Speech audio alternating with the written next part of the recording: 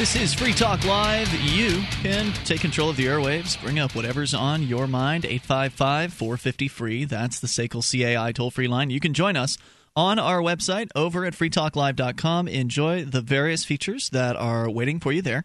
Once again, that's freetalklive.com.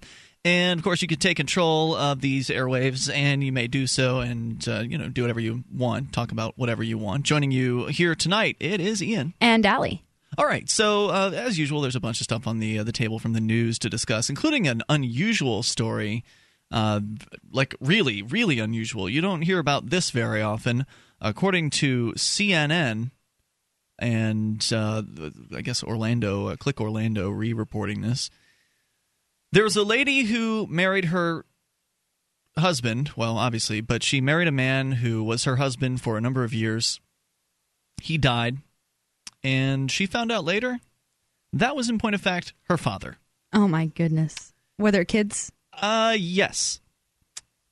And it does not indicate in this story as to whether or not the kids have birth defects or anything like that. But let me give you the story from CNN. It was a dark secret. The kind that destroys lives, devastates families, and decimates faith. Nobody shared it with Valerie Spruill while her husband was alive. For years after his death, she heard bits of the story. It was something about an absentee father, something about her husband. None of it made sense, she said. That's not until her uncle finally told her what no one else had, that she had unknowingly married the father she never knew. Where did this happen? You know what? I don't know right off the top of my head. It may reveal that information here. Doylestown, wherever that is. Still not real clear. It's to Ohio. Excuse me. Doylestown, Ohio. Okay. It's devastating, she says. It can destroy you. It almost did. Spruill, 60, of Doylestown, went public with her story this month, first published in the Akron Beacon Journal with the hopes that would keep others facing what seemed like insurmountable problems. It was a story that has gone viral, attracting attention as far away as Australia and India, where the questions are always the same, she says. How could that happen?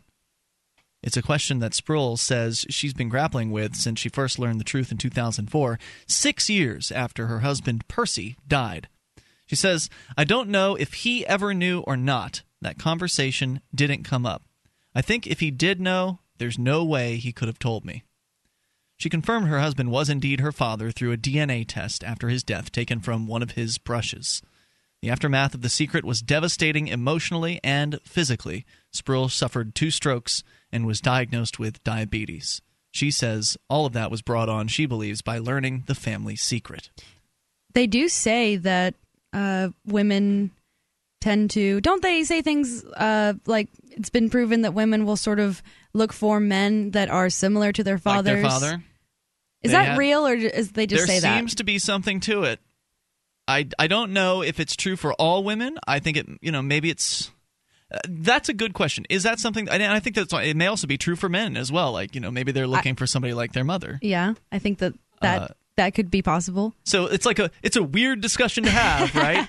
But the thing that's strange about this is that, okay, I get it, like...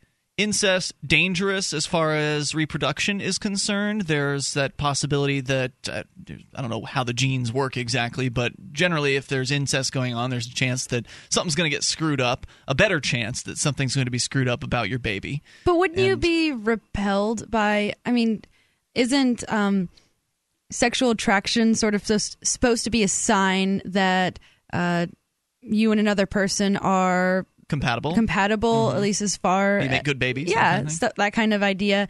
So how could one be attracted to their father if that's not really genetically good for a child?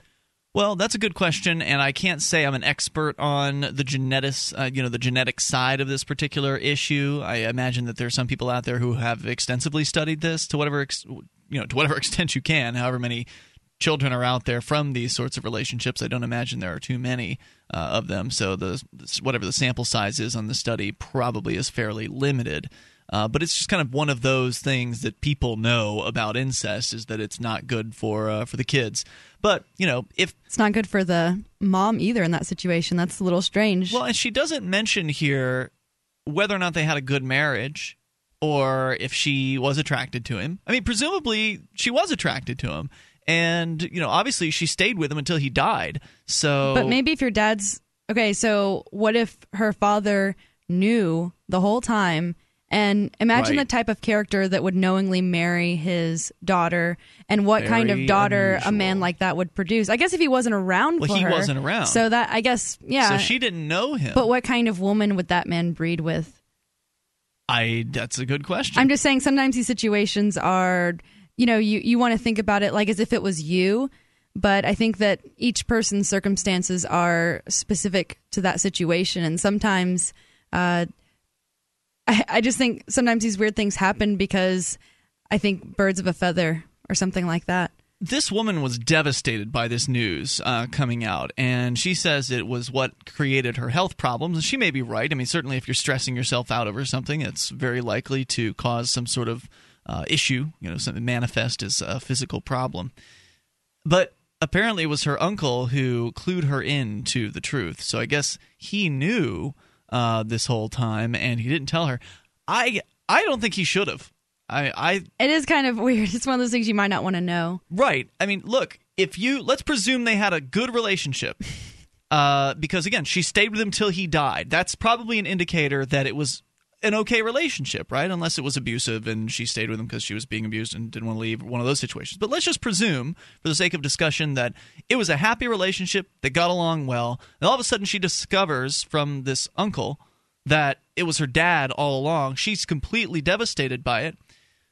And as creepy as that might seem, up until that point, she had a good relationship. Where was the uncle when they were deciding to get married, or when he saw them together? Was it just too late at that point? The deed had been done. They had a baby. Who knows how long the uncle had known?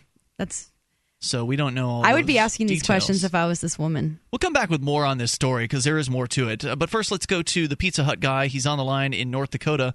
You're on Free Talk Live. Hello, Pizza Hut guy. Going once. Yes. Hello. You are on the radio. Hello? Go ahead, sir. Yeah. Well, just a quick primer on genetics for you guys. The reason you don't want to have sex with your parents. You are walking around with all sorts of recessive genes. If you have blonde hair or blue eyes, those are all super recessive, but because your parents both probably had either blonde hair or blue eyes or the genes for it, you ended up with that. Well, there's all sorts of extremely devastating, dangerous recessive genes that you carry, and if your parents have them, if you have sex with your parents and produce a child, it's likely that those recessive genes will accumulate in a retarded or physically defective child. I see. Well, thank you for clearing that up. Now, that doesn't go further than what, like second cousin or first cousin or something like that? From what I've read, that it's an issue of likelihood, right? So the closer to your own gene pool you are, the more likely it is that they share recessive. But it doesn't necessarily have to be so, right? You can meet somebody who's a completely different race than you, and if you both have the same recessive gene that creates mental retardation, you end up with a retard. I see. But in general, multiracial babies are usually the most healthy, and there's a reason right. for that, Yeah, well, like dogs, mutts are in better health than the bred dogs as well. Same thing. Yep, usually. Yeah. And as far as wouldn't you naturally not be attracted to your own mother or father? Not necessarily so. Complex things in your body that you come with naturally, pre-programmed, there's a cost to that. It requires a lot of information to be written and written perfectly.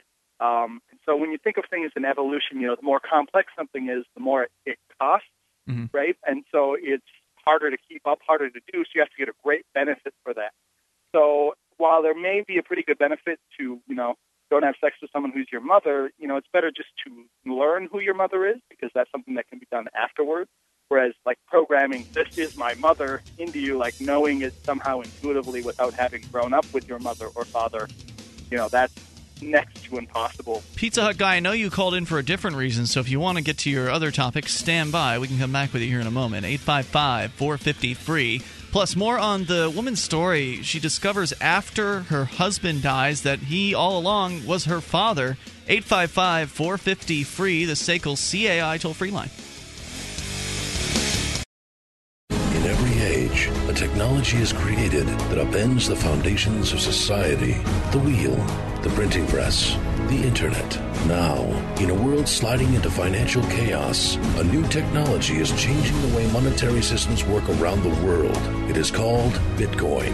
Bitcoin is a new form of money, controlled not by banks, governments, or corporations, but through mutual commerce between free individuals. To learn more, visit WeUseCoins.com.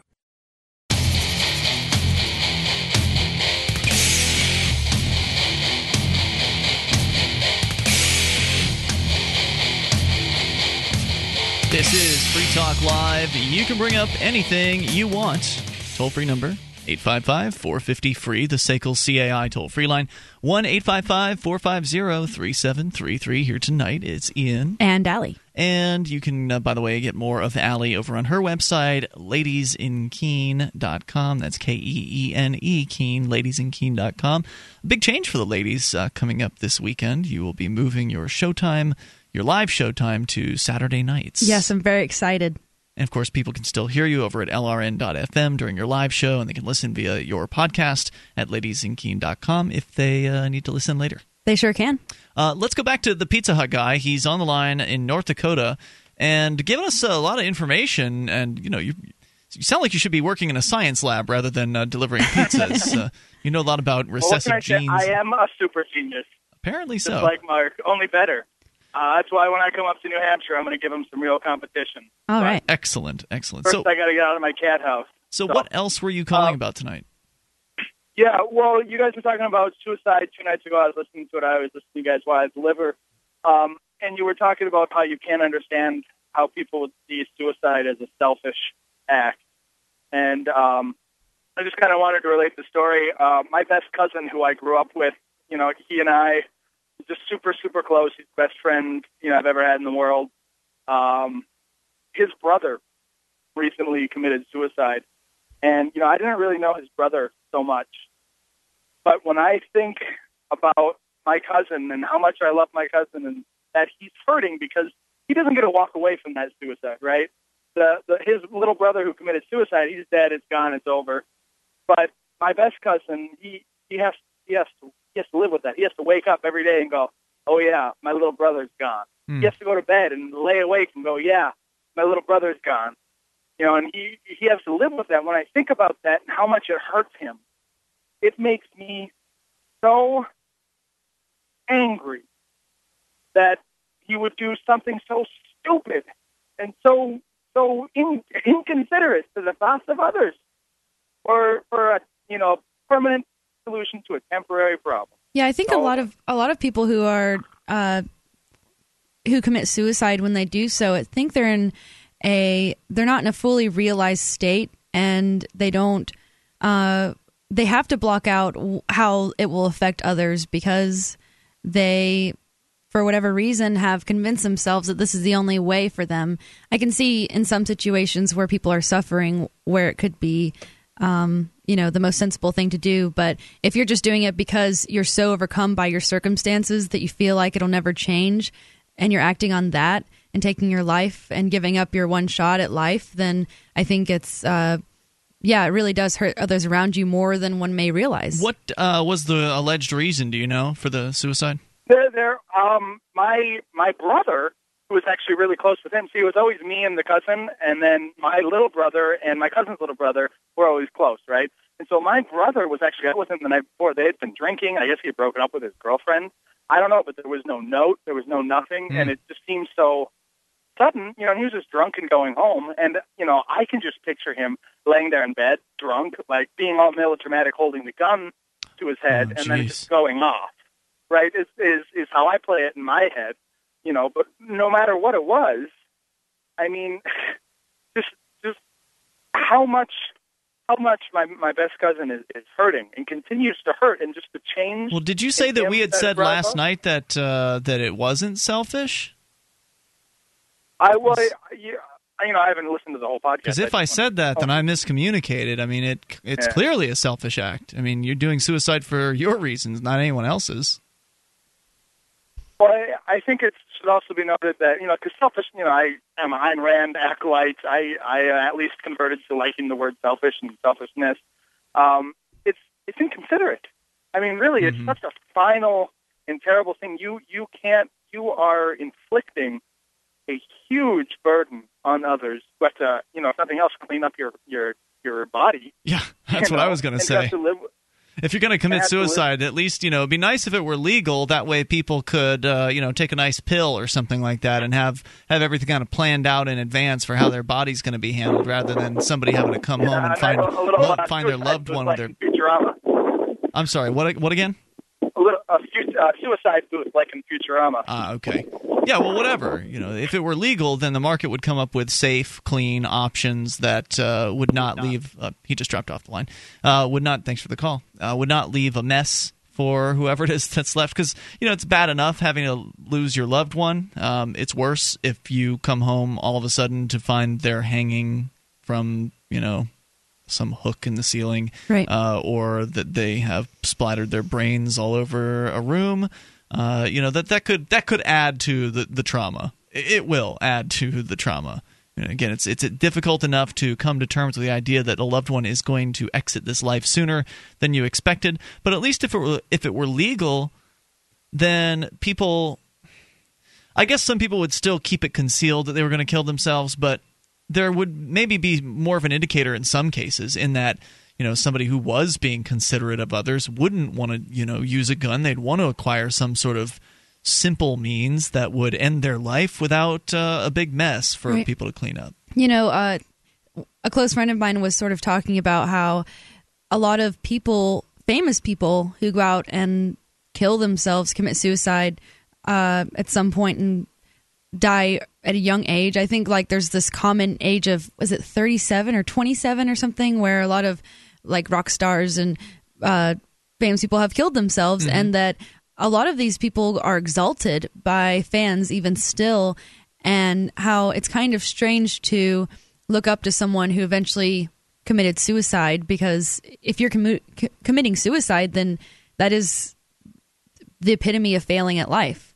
If you end up taking it and deciding that you're choosing that it's not worth acting anymore, that you'd prefer death over life, I mean, that is failure. It's a serious choice. Big time. 855-450-FREE, SACL CAI toll-free line, 1-855-450-3733. On the other hand, if it's something like you lost your girlfriend, versus you've got some sort of horrible, life-threatening disease that is wasting away your body, then at that point, I don't care how it affects you. If my life is so miserable, like that guy in the UK who starved himself to death because he couldn't get the high court to approve him to have a doctor-assisted suicide, if life was, as he described it, a living nightmare for you every single day, hey, you know what? I appreciate that you guys like me, but I'm out of here.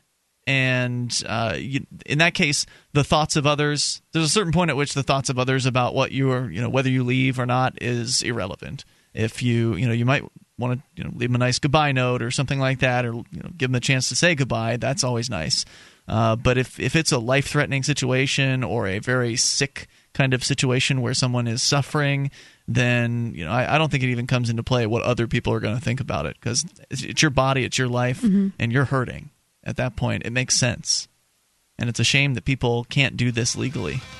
I think that the people around you that would love to help someone who was that desperate, knowing that their loved one never gave them the opportunity, that's what hurts so much. I see what you're saying. 855-450-FREE, the SACL CAI toll-free line. So we've covered incest and suicide. These are fun topics. You can take control. Bring up whatever you want. Free Talk Live.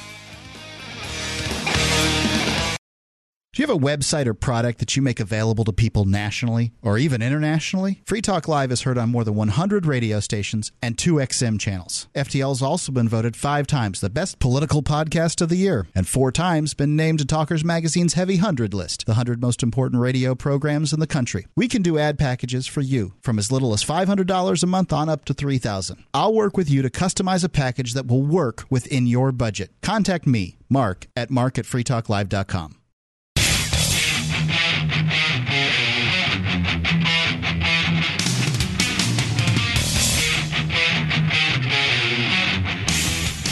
This is Free Talk Live. You can bring up whatever you want here. Toll-free number is 855-450-FREE. That's the SACL CAI toll-free line, and you can join us on our website. Just head over to freetalklive.com and enjoy various features such as the Shrine of Female Listeners, the dozens of ladies who've taken the time to send in their validated photo or video showing their listeners of the program. If you are a lady listener, you can get details on how to become part of the Shrine at shrine.freetalklive.com. That's shrine.freetalklive.com. Want to tell you about the Bitcoin. In case you don't know, right now, price over $12, $12 US per Bitcoin. This thing is an amazing concept. It is not a currency like you've ever seen. In fact, you can't hold them in your hand. They're completely digital. Someone's come up with a physical Bitcoin. You can hold them in your hand. I have some. It's not really the actual Bitcoin. The information's online. So the physical Bitcoin is just the key that you need to get the Bitcoins online. It's fascinating. It's a completely distributed system. It's decentralized, so there's no corporation or government that's out there issuing these Bitcoins. It's just basically an open source software project that has created something that's incredibly valuable. I mean, it has gone from pennies per Bitcoin to over it's been as high as $30-something. Currently right now 12 plus, and I picked some up at $10 a piece just probably less than a month ago. Nice. So they've already gone up 25%. And you can get some for yourself. You can go to bitinstant.com. Look, Bitcoins, you can't counterfeit them. They can't be inflated. It's impossible mathematically for anybody to block you from sending or receiving payments with Bitcoin.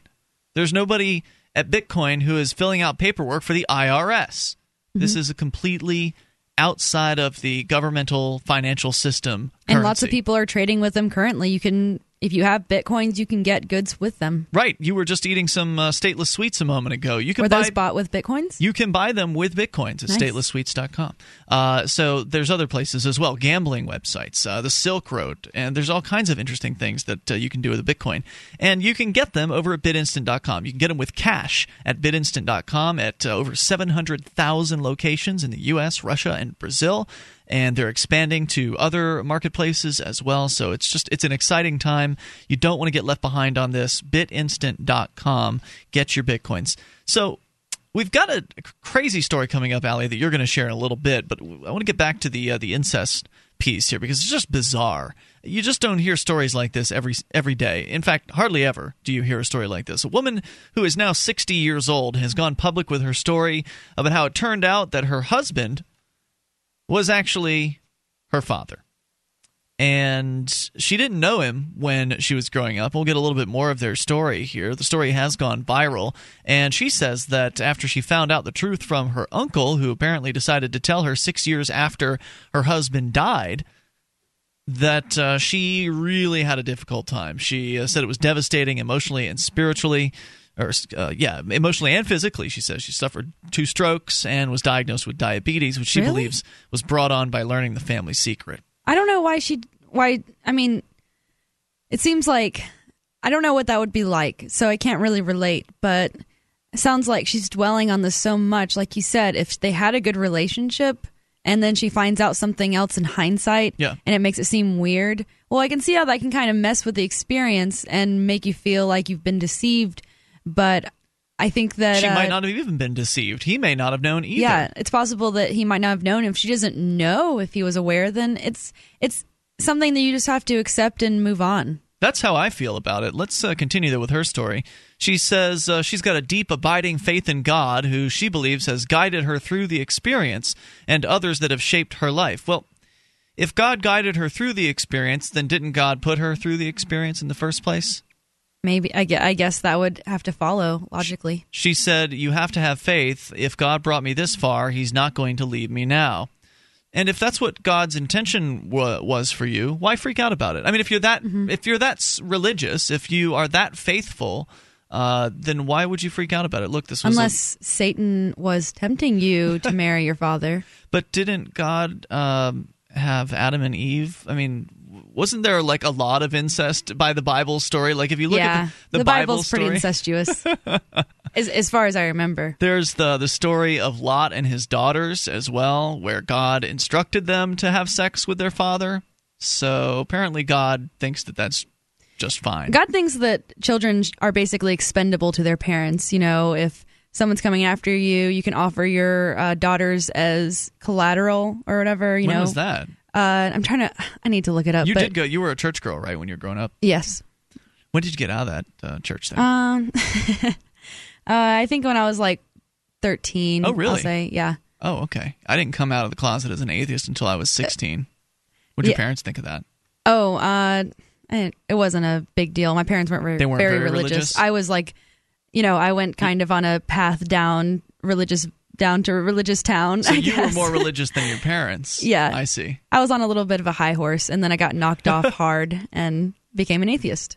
How did you get knocked off the high horse? It was when I realized I'd been duped, basically. I was learning. I was figuring that out at 13, too. I just didn't come out of the closet until later. Well, we were learning about the other religions, and it didn't sit right with me. And I had a lot of respect for that? Buddhists. Well, I knew a little bit about the Buddhists, which I really liked their religion in school. And although it wasn't really characterized well in school either, but I just I could see where, they have to quote some parts of what the tenets of the faith are. Mm-hmm. So I liked that. And then when we learned about it in Sunday school, it was like always comparing it to how it doesn't align with our beliefs and why they're wrong because of that. And I just realized that that's really a one-sided way to look at things. So this was like a Bible school that you were going to? Just church, Sunday school. Sunday school, gotcha. So you kind of came... that's interesting. So they basically planted the seeds for you to leave their religion. They basically allowed me the way out, and I just couldn't stand it. I remember the book specifically that we were looking in that explained why the other religions are wrong. And by the time we were done with the book, I think I burned it or threw it away or ripped the pages. I was mad because I felt like I'd been deceived to think in a one-sided way about things when there are lots of people who believe stuff that's equally stupid, but no more stupid than what we believed. It was her second marriage, this lady who married her own married her own father. Sproul was a nice man, a good provider. There you go. So he wasn't beating her, so I get it that this is weird, it's unusual, but it's certainly possible neither of them knew about it. She didn't know about it, but it's also possible he didn't know. What was either. The age difference there, I wonder? Well, I mean, it's got to be at least 15. I think it says later in the story that he was 15 when he had sex with her mother. Okay. So that makes it a little less weird for some reason, I guess, because it makes it more possible that he didn't know about it. Maybe the mother never said anything or never tried to track down the father, and maybe it's just a complete coincidence. I had misinformation. Apparently she has 3 children, but they're from her previous marriage. Oh. So she may not have had children with her dad. She says, "We had a good life." She initially struggled with anger, hating him for what happened, but therapy taught her that what happened wasn't her fault, and her faith taught her to forgive. Initial response to her story has been mixed. She says more positive than negative. In recent days, she's been in contact with a couple who found out after they were married that they were brother and sister. They told her, she said, that her story is helping them deal with their own experience. They're trying to be friends now, she said. Now, this is even more interesting, this other story about the brother and sister, because they're both still around, right? Like in this case with a woman, her husband died. Now she's kind of coping with this after the fact. He got out before even being confronted. He never has to deal with it. So who's the lucky one here? And now you've got this brother and sister who, after the fact of getting married, discover they're actually brother and sister because they didn't realize it before. But again, is it weird for me to ask, well, if you love this person enough to marry them, why would you want to just be friends afterwards? It's because it's weird. Because it's weird, I get that, but does it? I thought love was supposed to mean something, and marriage was supposed to be really important. If I accidentally don't want to marry my brother, I would go to therapy after it. I'd figure all right, more coming up. Wrong. Hold that thought. 855-450-FREE. Your thoughts are welcome. If you want to move to the free state and you're looking for some real estate, well, I know a guy who's really great. It's the realtor Mark Warden. Do you want a home with 20 acres, a lakeside cabin, any takers for renters, buyers, and sellers too. Mark Warden is the guy for you. PorcupineRealEstate.com.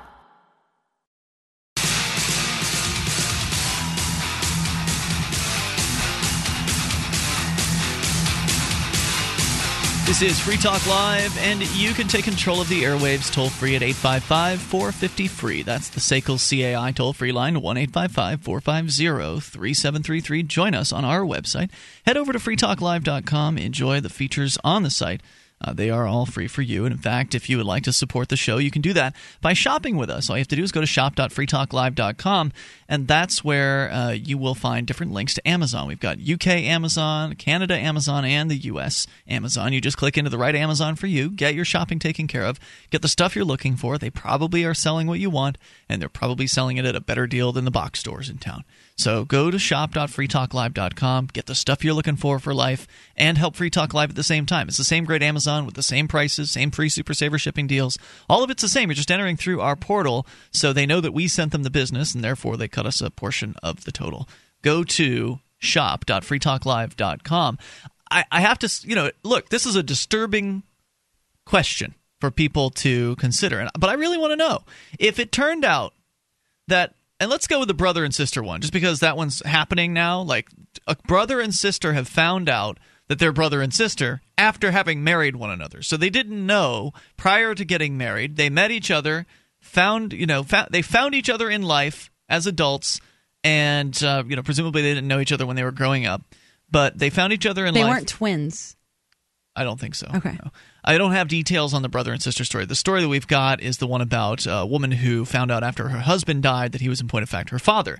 But similarly, there's another story they reference here about a couple who found out after being married that they were actually, in point of fact, brother and sister. And it says here that they're trying to be friends now, according to somebody who is connected with them. And it just, I had to wonder, if it turned out that the person you love the most, that's the person you marry, right? Because that's what marriage is all about. And, it's about keeping that relationship together for forever until death do us part and all of that.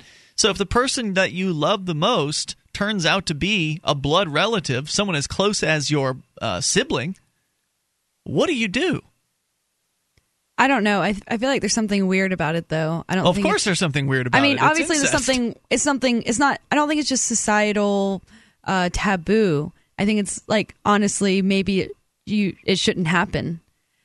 And I think that I expect in the future that people are going to be better at finding out who they're related to. Who's going to test their partner before they get married to find out if they're related to them? How many people think about that? That's something that's going to be Allie, I really want to spend the rest of my life with you, but I want to make sure you're not my sister first. Let's go have a DNA test done. How weird is that? Well, a lot of Talk people. About killing the moment. What about like sperm donors? What if? How do you know that your parents? You're the product of your parents. What if your dad is infertile and your mom went to a sperm donor? What if? And your dad's not your dad. People don't necessarily know these things unless they talk about them. I don't know why people keep secrets like that. Why not? Why wouldn't you want to know who you're related to? I don't care, personally. It doesn't matter to me. I don't care if it was my dad or somebody else who impregnated my mother. It's irrelevant. I'm here now. I'm living the life I'm living now. What's important is now, not what happened back then. There was an interesting thing I was watching on TV about a sperm donor who I guess kind of does it privately, and he's donated to like 80 women, and he keeps records of everyone and who they're related to avoid incest. Oh, wow. So that people, family members don't accidentally end up together because there's so many of them. Let's go to Rob listening in Tampa. You can bring up whatever you want, by the way, but I was just curious to what people think about that question. What would you do if you found out that the person you love the most, oh, whoops, that's your sibling. Go ahead, Rob. What's on your mind tonight? Oh, actually, I should probably press the button. Rob, you're on Free Talk Live. My bad. Go ahead. Okay. Allie, you were talking about your experiences with Sunday school and religion and, quote, being knocked off your high horse. Mm-hmm. And that's actually kind of what happened to me. While you were saying it, I was like, wow, that's what kind of happened to me. I grew up in a pretty conservative Mexican family. My dad's Mexican, and, he's Catholic, and he wanted all his kids to be. So when we were all little, he threw us into Sunday school, and we were taught the Bible and all that jazz. And while I was there, I kind of noticed that stuff didn't make sense to me in the Bible. Just some of the stories just sounded really just so weird. But you're supposed to believe it actually happened, that it's all completely true, and every word of the Bible is the absolute truth. In fact, there is no greater truth than the Bible. Oh, yeah, okay. Anyway, I had noticed that stuff wasn't, I mean, some of the stuff, I mean, the stories are just nuts. Anyway, I had asked my Sunday school teacher, who's supposed to be, this woman of God who teaches the Bible, the infallible Word of God, to young kids to pass it on. I asked a lady about a story, and I guess she couldn't come up with it. I asked her, how do you know that this is real? She said, don't question, just believe. Faith. You have to have faith. You're supposed to have faith to believe. Faith doesn't require questions. It just requires believing that it's real. Right. Unthinking belief. Yeah. Yeah, pretty much. And what happened was, from that day, I pretty much kind of started piecing stuff together. And I finished my Sunday school because my parents made me because I was 7. And I stood in front of that church and got my first communion, and I kind of lied to everybody there. My whole family was there. I just lied on that one. I don't believe anything in it. It just doesn't make sense to me. I mean, it says that a 70-year-old man built a boat and got 2 of every animal on it. I don't know any 70-year-old that can do that. What is First Communion? It's a tradition it's one of the sacraments in Catholicism that all my cousins. It's what I was told. I honestly don't know what it means. I just know it's one of the sacraments. But they're asking you questions during it. You said you lied. So were they? Is part of the community? They you go up there and they say, do you accept God as your savior and all this nonsense? And I just said yeah, because I don't want to make a scene in front of a whole church. You wanted your family to be happy too, right? Yeah, and it made my dad extremely happy. Mm-hmm. And here it is. I'm 16 years later, 23, and every time I hear a story from the Bible, I just kind of want to laugh because I just don't believe it. Did your dad ever find out the truth about you? No, he knows I don't go to church, and I mean, even when I was a teenager, he would say, "Do you want to go to church?" And I'd say no, or sometimes I'd say yeah, just to make him happy, but I'd kind of sleep through the whole thing anyway. So he's still around. He doesn't know. What would happen if he found out? I don't know. He's kind of become real laid back in his old age. He's almost 60.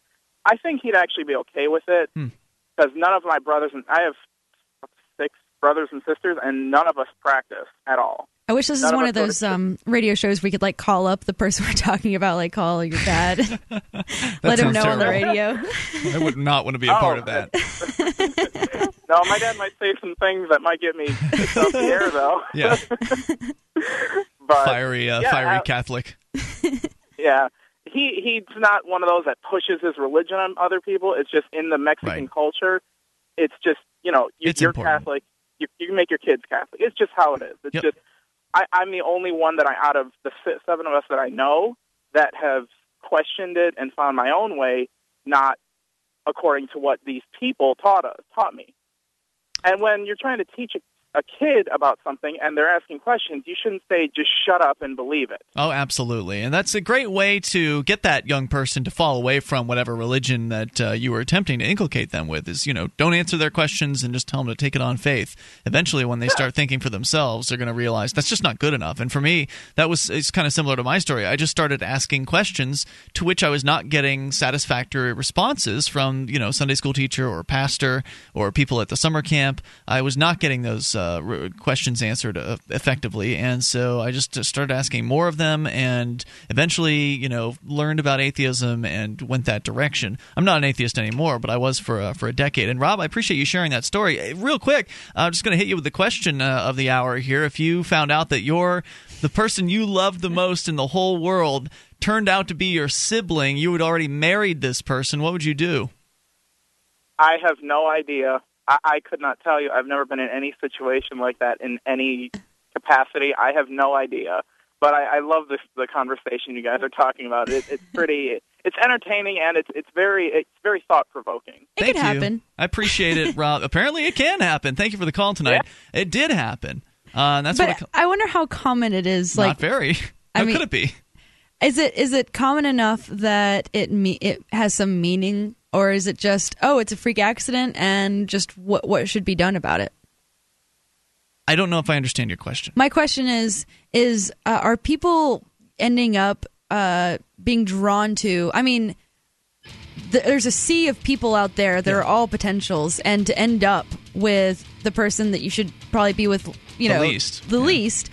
Is there meaning behind that, or is it just a weird coincidence? No, 855-450-FREE. Your thoughts are certainly welcome. 1-855-450-3733.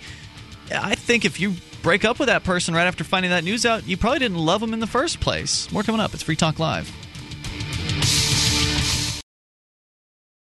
Why did you move to the Shire? I moved here to the Shire because there's other people around who take liberty just as seriously as I do. I moved to the Shire because I saw videos of people challenging authority and thought that I could get support myself. It called to me, like, do this right now. I wanted to be around people like me who got it, and once I got here, I knew there was nowhere else that I wanted to be. Immigrating to the Shire was easy. I was instantly plugged into a community of individuals who also care about peace, liberty, and justice, and are willing to do something about it. The people here are awesome, loving, and positive. It was for the adventure and for the feeling of something important is happening here, and I just wanted to come to sort of be part of that. Visit ShireSociety.com to read and sign the Shire Society Declaration and learn the reasons why, if you love liberty, you should immigrate to the Shire. Plus, add yourself to the Shire map at ShireSociety.com. That's ShireSociety.com.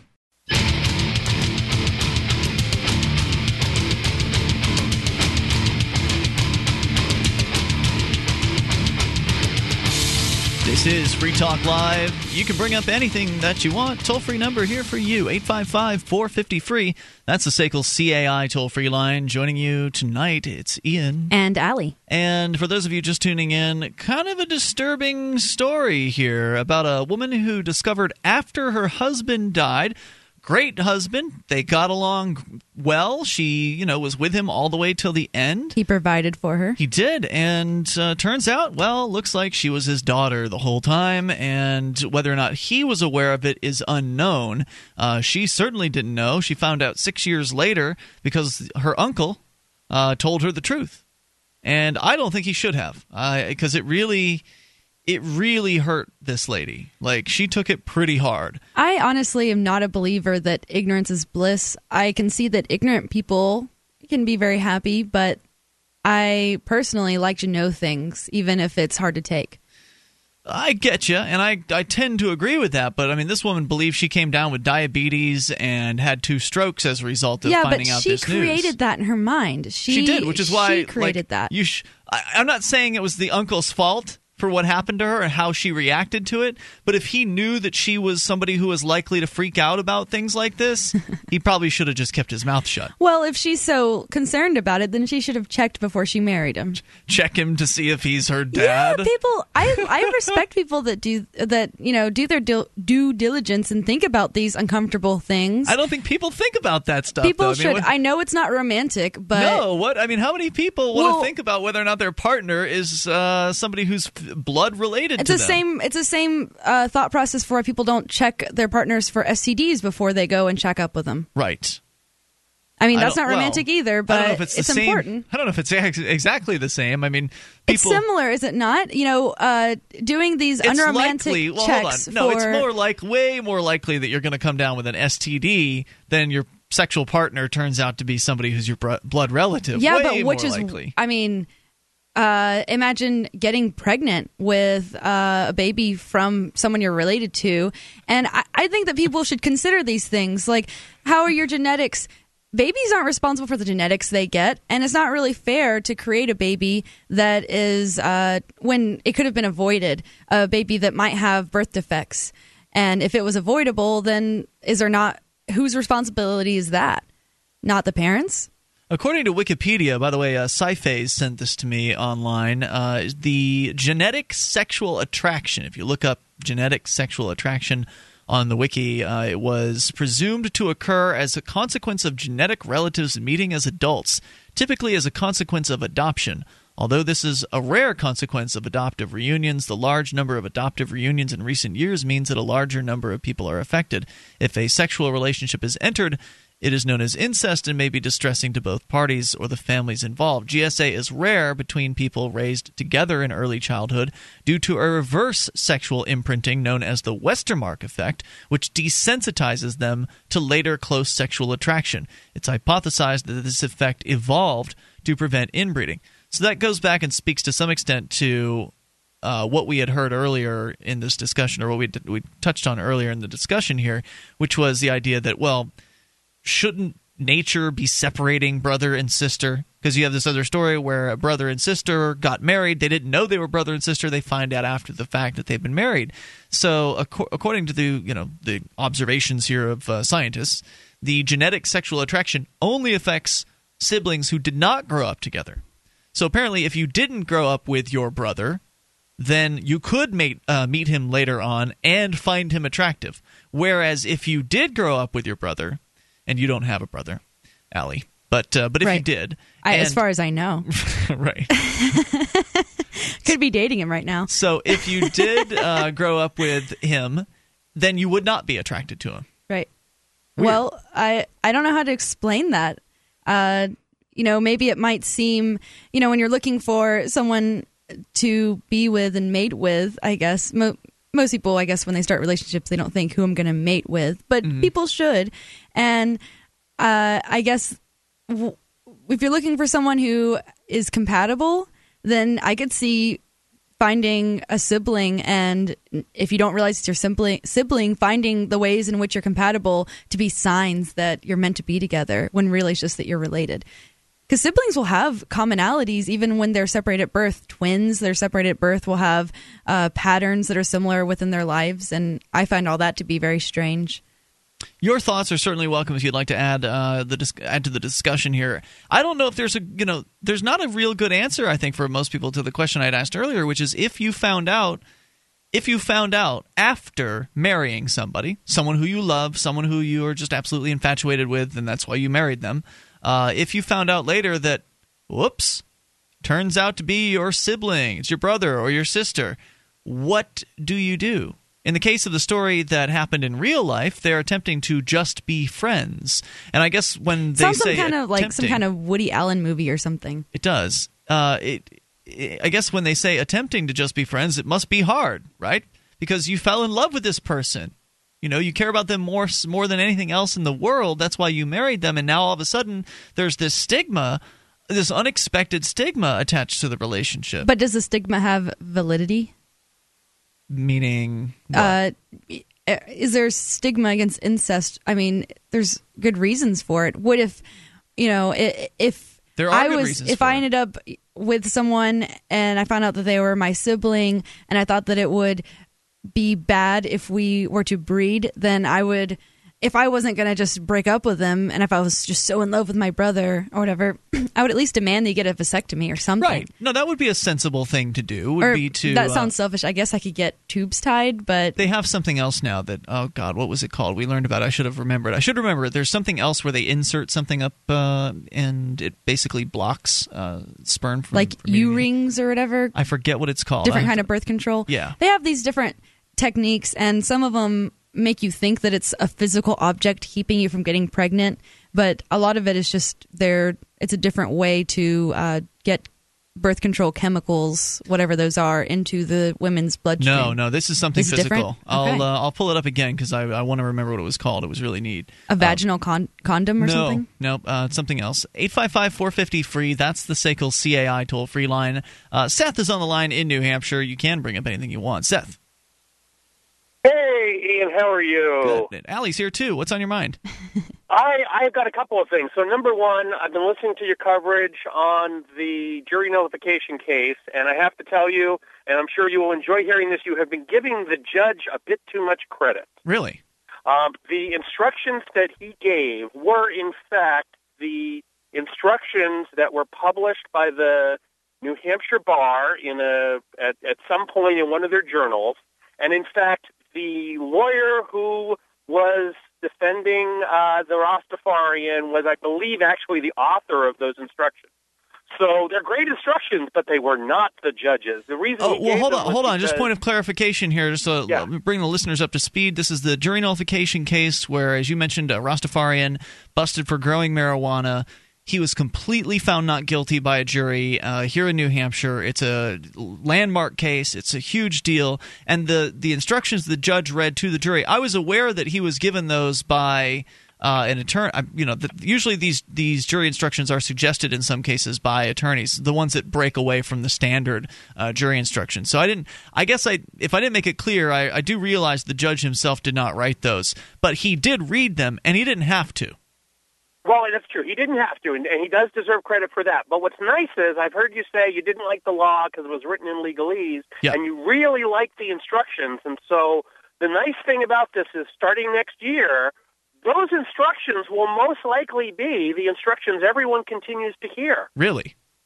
Yes. How is that? Why could a judge not? You said most likely, so there's an in there where a judge could change that, right? Well, actually, no. The way the law is worded, the judge is not going to be the one giving the instruction. It is that the lawyer is allowed to bring up the concept, and certainly the standard instructions, once jury nullification is brought in, if the jurors ask for explanation, that explanation, as you said before, now that it's been used, really is a good standard. And it's the standard that the Bar Association in New Hampshire has agreed is probably the standard one that should be used. I love it. And Seth, if you have more to say, you're welcome to stand by. Give us. I absolutely do. I've got another great story for you. So great. Hang on. More with Seth in a moment here. You can take control. Bring up anything. Free Talk Live. The three most important things you can do for Free Talk Live are: 1, share one episode a week on Facebook or in some other social networking site. 2, buy the things you buy online through shop.freetalklive.com. 3, give $3 a month to the AMP program. You likely buy all kinds of things online. Amazon is the largest online retailer. You can get what you need at the same prices with free Super Saver shipping by going to shop.freetalklive.com. Please do your online shopping at shop.freetalklive.com.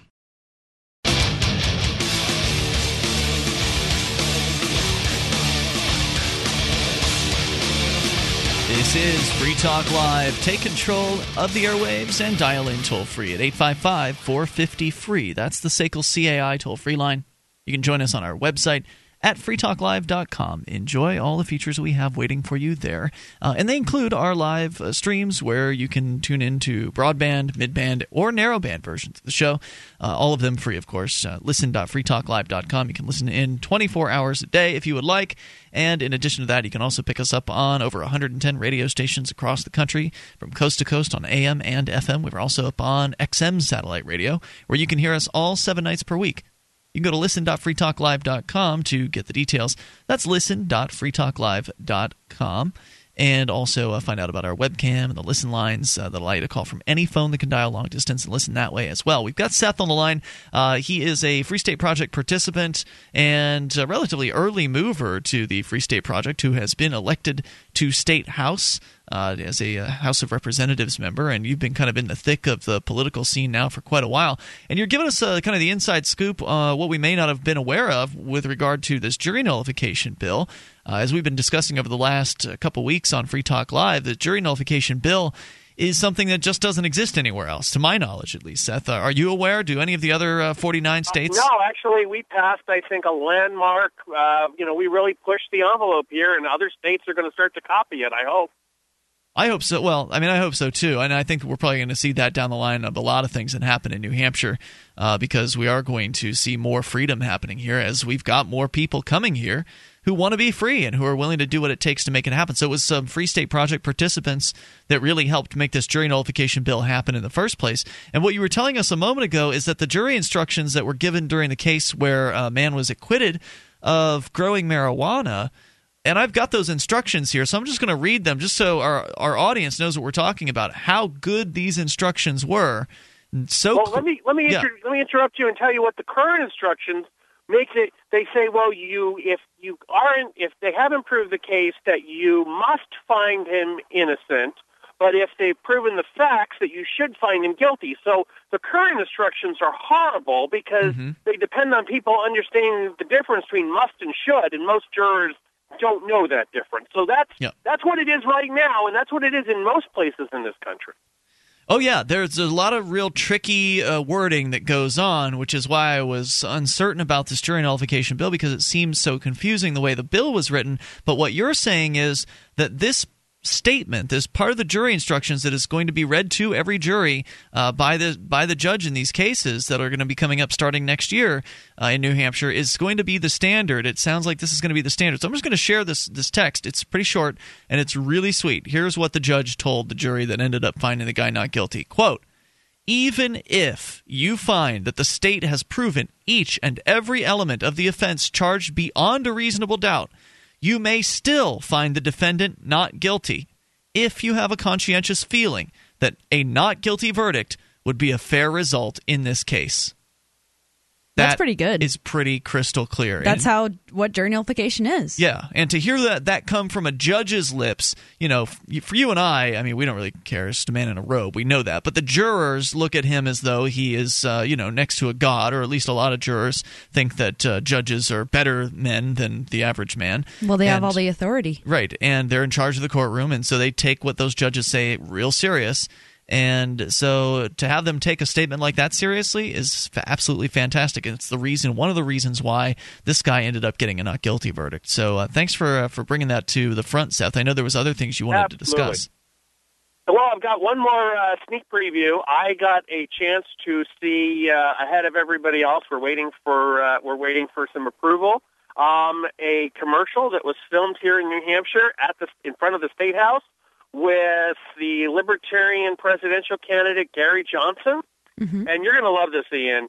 It's a zombie commercial. I heard about it. I know that Garrett Ian from freeconcord.org was there for the filming, so I was already aware. Absolutely. And the beautiful thing, the thing I want your listeners to understand is, I've been here in New Hampshire since 2004, and I've watched as we've gone from, 50 people to 100 people to 200 people to we're well over 1,000 people now, and I can tell you that, even just a few years ago, if we had come up with an idea, we said, we want to go ahead and we want to get the presidential candidate to come here to New Hampshire and do some video with us, people would have said, yeah, that's a great pipe dream. We were able to put this entire thing together on a very small budget because we have all the people, we have the video cameras, we have the activists to show up, we have the communications. We have all the pieces that it takes to make activism happen. We were able to put together a commercial, and it's a low-budget one, but, we're not expecting it to go, on national TV, but it's certainly a good video for YouTube. And we put that together in a week. And it's going to go national, and, we have a real serious candidate that is willing to say, we need to stop the wars, we need to stop the police state. He's there. He's wearing if you haven't seen him, he's going around the country right now, going to various colleges, trying to get attention. And he's wearing a peace symbol on his T-shirt along with a jacket. This is a presidential candidate who really believes in peace. He's really carrying the libertarian... President Obama, who got a Nobel Peace Prize, and what has he done with it? He started more wars. He's carrying the Libertarian Party message into something that I support more than what I've heard come out of the other libertarian parties lately. It's a little bit. Ian and I were talking recently about whether or not Gary Johnson is a principled candidate, and there are some things that aren't perfect, but in general, yeah. Just for just not supporting the American imperialism aspect to his campaign, that is something I can get behind. Well, as I pointed out over at freekeen.com, he's not just saying it; he's making commercials that talk about it. Yeah, that's a pretty big deal. And as I understand it, your listeners pay attention. Start Googling Gary Johnson zombie, and as soon as it's out on YouTube, I'm sure it's going to go viral. We're going to try to get as many people to see it as possible. Well, I know that you're one of the bloggers over at Free Keen, so if you I will post it there. Absolutely. Yeah, if you see that it's out and we haven't posted it there yet, please do post it over there, because definitely I'm looking forward to seeing it. It's looked like it was fun. I saw one of the behind-the-scenes clips from the Concord Patch. They were there reporting on it. And so basically you've got two sides. There's the red zombies and the blue zombies. And I guess Gary Johnson comes out and yells something at the zombies or something like that. The red and blue being the Republicans, wonderful. the Democrats. I have to give total props to JJ, the director, and the editor. He has done an amazing job. He put it together, given the footage he had, and he came up with something that I watched. It's a minute and a half long, and it's funny and it's serious. And anybody who sees it will go, "I want to find out more about Gary Johnson." That's cool. So man. it's I think it's a winner. Hey, thanks for the heads up, Seth. Appreciate the information, and thanks for the call tonight. That's Seth Cohn. He is one of the bloggers at freekeen.com, also a state representative in New Hampshire, and Free State Project participant. You know, Gary Johnson was actually, I guess, giving a talk. I think it was like online, and someone asked about the Free State Project, and he fully endorsed it. And big time endorsement, yeah. Yeah, he said that he would have loved for it to be in New Mexico, but that he really supports the people in New Hampshire, and that people should check it out. And it was like his last statement. He even threw the term anarchist in there as well. I know. I was pretty surprised. He said he loved it. He liked the idea of no government, he said, which was a surprise to me. So you can actually read the full statement and actually see the video if you want. Freekeen.com. I posted the endorsement over there. So it's an easy way to go and see it. 855-450-FREE. That's the SACL CAI toll-free line. Of course, you can bring up anything. This is Free Talk Live.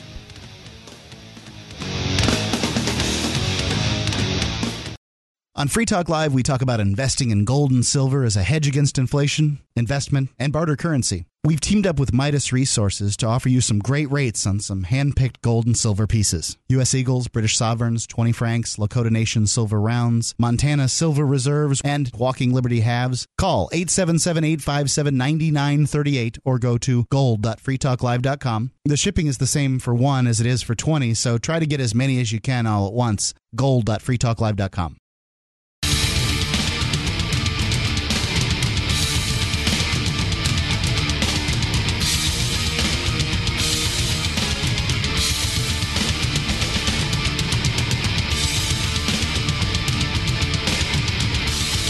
This is Free Talk Live. Bring up what you want. Toll-free number, 855-450-FREE. That's the SACL CAI toll-free line. Join us on our website. You can head over to freetalklive.com and enjoy the various features that are waiting for you there. Once again, freetalklive.com. With you in the studio tonight, it's Ian. And Allie. All right, and speaking of those features, by the way, we've got listening options, we've got news updates, Shrine of Female Listeners, and more. It's all free for you. You can go there and enjoy freetalklive.com. In fact, those news updates, you can get signed up. We'll clue you in via email whenever there's something you need to know about Free Talk Live. You can also follow us on Twitter and Facebook, and if you are following us on either of those, you'll get more than just the news. You'll get observations during the show, questions we might want to ask on the air, and or rather to you online that we were also asking on the air. You can answer them online, and sometimes we'll read them on the air, as I had intended to do about the incest question earlier today, or earlier in the show. I had asked the question, if you found out your life partner was actually your brother or sister, what would you do? And according to Andrew, he says, my life partner is my dog. Can't be too careful down here in Bammy. I guess he's from Alabama. Dogs do make good life partners. Suggestion. Other people answered a little bit more seriously. Kurt says, do you mean before or after I stop throwing up? Christopher says, sure does save money at Christmas time. Jake asks, what's a life partner? I don't know. I didn't know they made those anymore. They had y'all, and he goes on to say we've apparently been ticked off some radio station. And then Brandon says, I think that seeking therapy together might be a good step in order to identify where you've been and where you're at in light of that revelation, and go from there. He says, what would I do? I can't see myself staying in the relationship. This is a very uncommon circumstance. So you can follow us on Twitter or Facebook, answer the occasional question. Sometimes we'll put some show prep in there, sometimes just some observations, whatever. You can go to news.freetalklive.com to get signed up. That's news.freetalklive.com.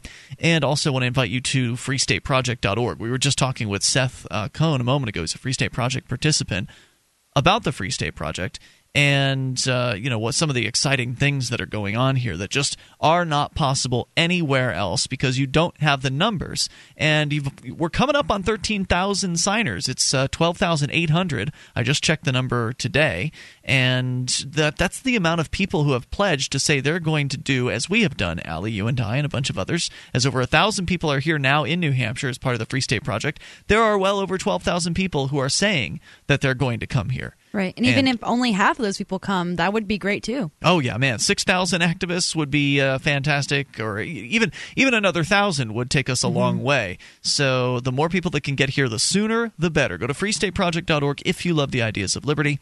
If not, stay right where you are. Let's go to Adam, listening in Virginia. Adam, you're on Free Talk Live with Ian and Allie. Hey, what's going on? Hey, Adam, what's on your mind tonight? Just want to say, well, first of all, I hear you guys picking on Christians a lot, but I never hear you picking on Jesus, and that makes me kind of happy, even though I'm a Christian. I think it's kind of cool of you guys to say that, this guy was about peace and not, trashing him all the time. So you're praising us for picking on Christians and not Jesus. Correct. Okay. And you are a Christian. Yes. Is that because you can see the problems that many Christians from which they suffer? I think that Christians have completely lost their minds at this point. You know what I mean? Because I've reread the Bible since I went from being a conservative, Bush-loving, war-loving person to actually reading the Bible and saying, "Wait, this isn't right." You know what I mean? So that's kind of how that whole thought process came about. So, are you not a church-going Christian then? No, I am absolutely. Nobody in my church agrees with me on anything. Does the Bible... Wait. You said you don't think your church agrees with you on anything? Not really. Why do you go? Would you just stop Iran from doing bad things? Why do you go? What's the purpose there? Because my church is pretty good about not talking politics much. I see. You just kind of keep that would create infighting, maybe. Our church and Republicans. And what was the question you were going to ask, Allie? I was going to ask if his opinion. He said he's reread the Bible, so I'm like, wow, a Christian's actually read the Bible. Interesting. Do you think? Do you think that the Bible supports any particular ideology that, in a political sense, is the Bible supportive of, liberalism or conservatism or libertarianism, or is it all over the place? Which would be my answer. I think it's unclear. I think that the Bible supports libertarianism because, don't steal. That kind of completely trashes the whole idea of redistribution of wealth. And then the story of that prostitute when they were going to stone her, and Jesus is like, if you are not, if you're those without sin can cast the first stone, and Jesus simply went up to her and said, don't sin anymore. But I don't believe that was like a man-made law kind of thing, because remember that Jesus, when he came to save us from what was going on, it was actually the religious law, the religious leaders that were really screwing up at the time. And he had some pretty harsh words to say for the conservative right of his time. You know what I mean? Yeah, I see where you're coming from. What about rendering to Caesar what is Caesar's? Oh, that was complicated. I don't know. I've studied that. I know that Jesus was a tax protester. I think what he said in regards to that was, get out of the system. Because I've read further into that, try and get out of the system as much as possible, because you're not supposed to be, you're supposed to be in the world but not of the world. Well, you should give what is Caesar's to Caesar. I mean, you shouldn't have somebody else's things.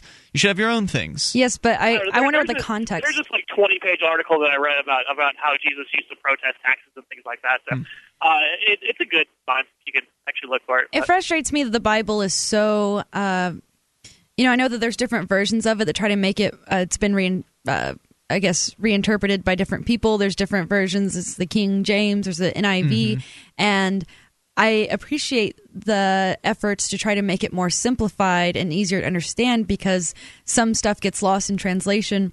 But I always like to look at, instead of just taking it in the literal English sense, I think people make persuasive arguments when they take it from the actual Hebrew. What does this mean in Hebrew? I personally believe that you're not going to find an accurate version of the Bible unless you know Hebrew and Greek, the original, translations of the Bible. You're not going to really know.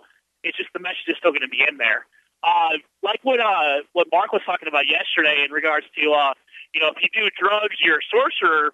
Well, if you look at what sorcery is in Greek, it's actually pharmakia.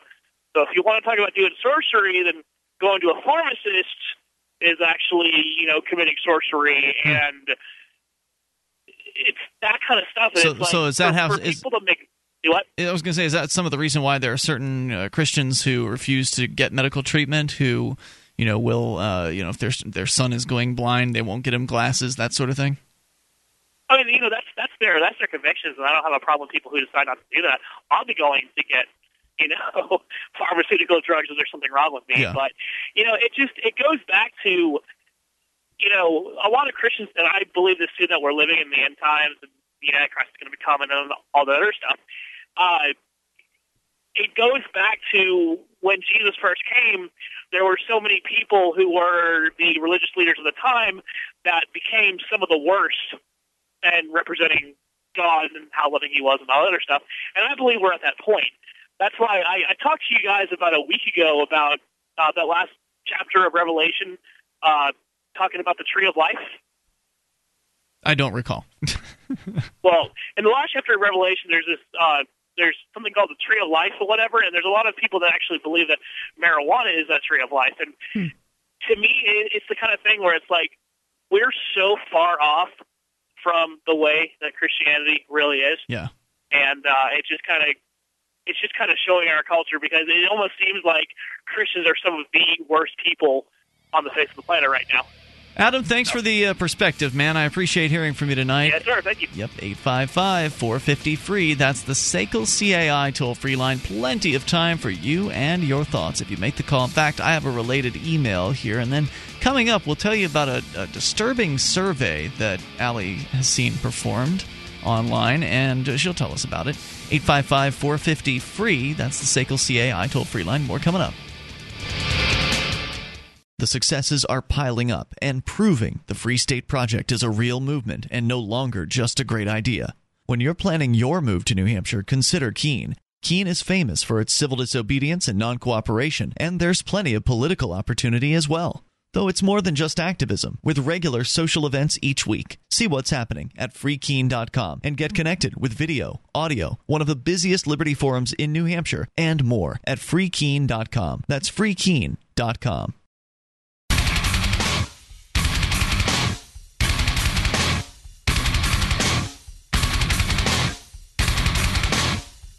This is Free Talk Live. Bring up anything you want. Toll free, 855-450-FREE. That's the SACL CAI toll-free line. Join us online, freetalklive.com. All the features we give to you, and you can enjoy them completely free. Once again, freetalklive.com. You like the show, want to help support Free Talk Live, you can become an amplifier. AMP stands for Advertise, Market, and Promote. It's just a few bucks a month, and what we'll do is we'll take those dollars in, and we will invest them into Free Talk Live, getting on more radio stations around the country, and bringing new internet listeners on board as well. So head over to amp.freetalklive.com.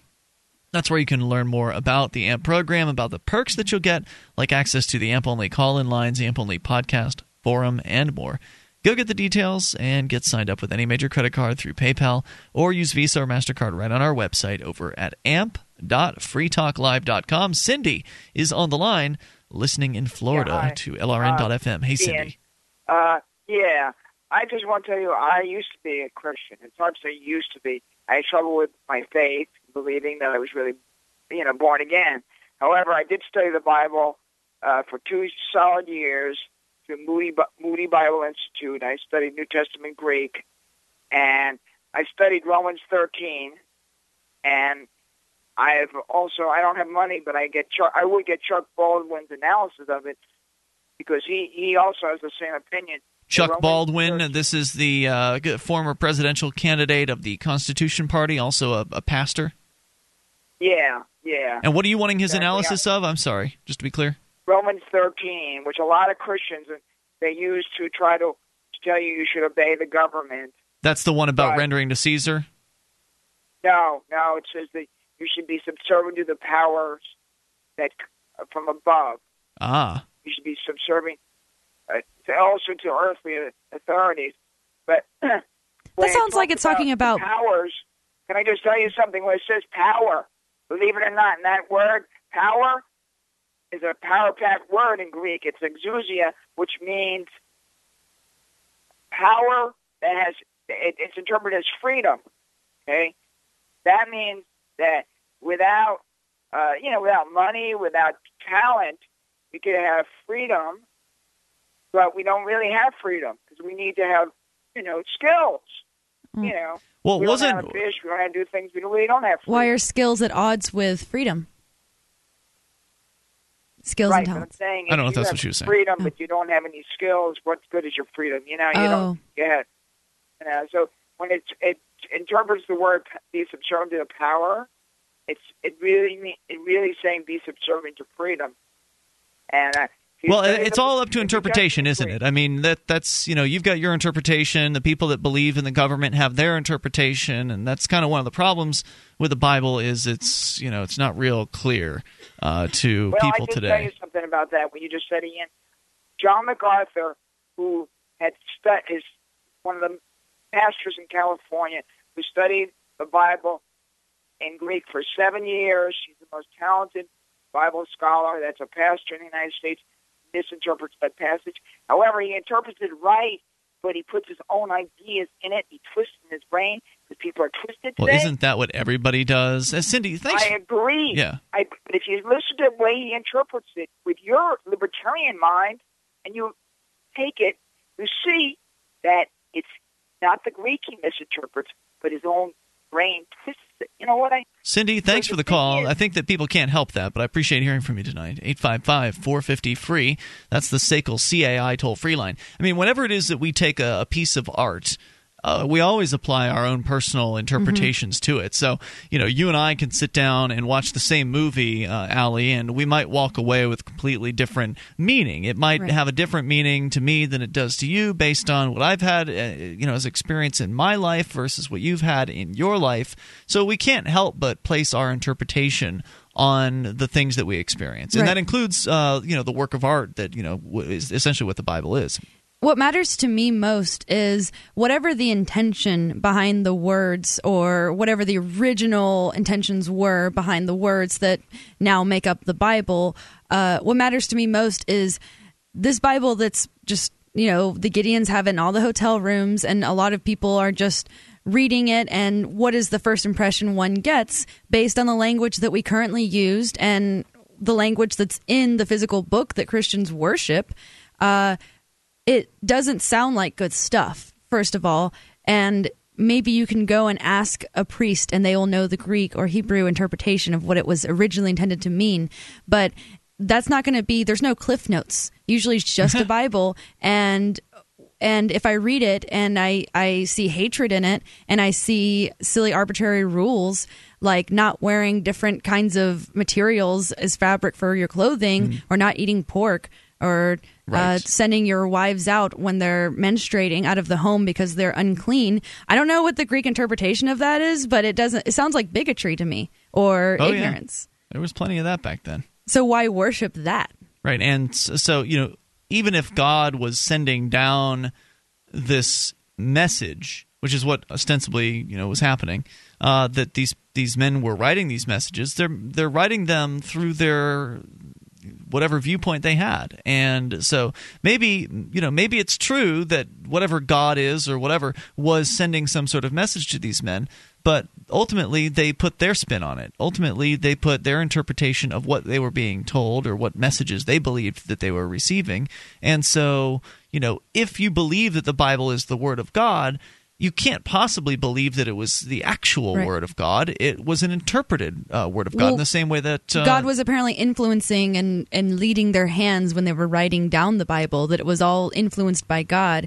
And my question is, if it's been misinterpreted or if Christians are taking things in the Bible out of context, why isn't God there to lead them in the right direction? God showed up in the Bible all the time to let people know what was on his mind. He flooded the world. He sent burning bushes. Why does he not show up in a physical manifestation now when people are apparently rampantly misunderstanding what his original... Well, there are plenty of people in a crazy house who will tell you they're Jesus. Yeah, but and that was another thing. I wondered if I was a Christian, what if someone claims to be Jesus and I don't believe that person, and what if it really is Jesus? How would Jesus prove to be Jesus? Walking on water. That would be a good one. Yeah, you're right. But it could be like some kind of magic trick, right? Like there's always going to be the debunkers. What is that man that basically wants to test people's claims, and so he offers $1 million to anyone who makes a supernatural claim? I think that's anybody pretty claiming they can do anything supernatural, whether it's read somebody's mind or telepathy or bend a spoon or whatever it is that they're claiming they can do with their mind power or their supernatural powers. He's offering $1 million to them to prove it. Now, the critics of James Randi will say that the way it's set up is not fair. And I don't have all the details on that, but needless to say, there's some disagreement. Isn't he just setting it up as if it was a scientific experiment? I believe that from his perspective that it is. I'm not familiar with all the ins and outs of it. Supernatural claims are just a hypothesis, which a lot of people feel needs no evidence in order to confirm its reality. So it's just a lot of these things that people claim they can do or claim can be done are, if it can't manifest itself in science, or it's not a scientific phenomenon that can be tested over and over again, then what use does it have for me? Yeah. No, I think what James Randi is doing is brilliant, and he's totally calling the hucksters on their game. No doubt about it.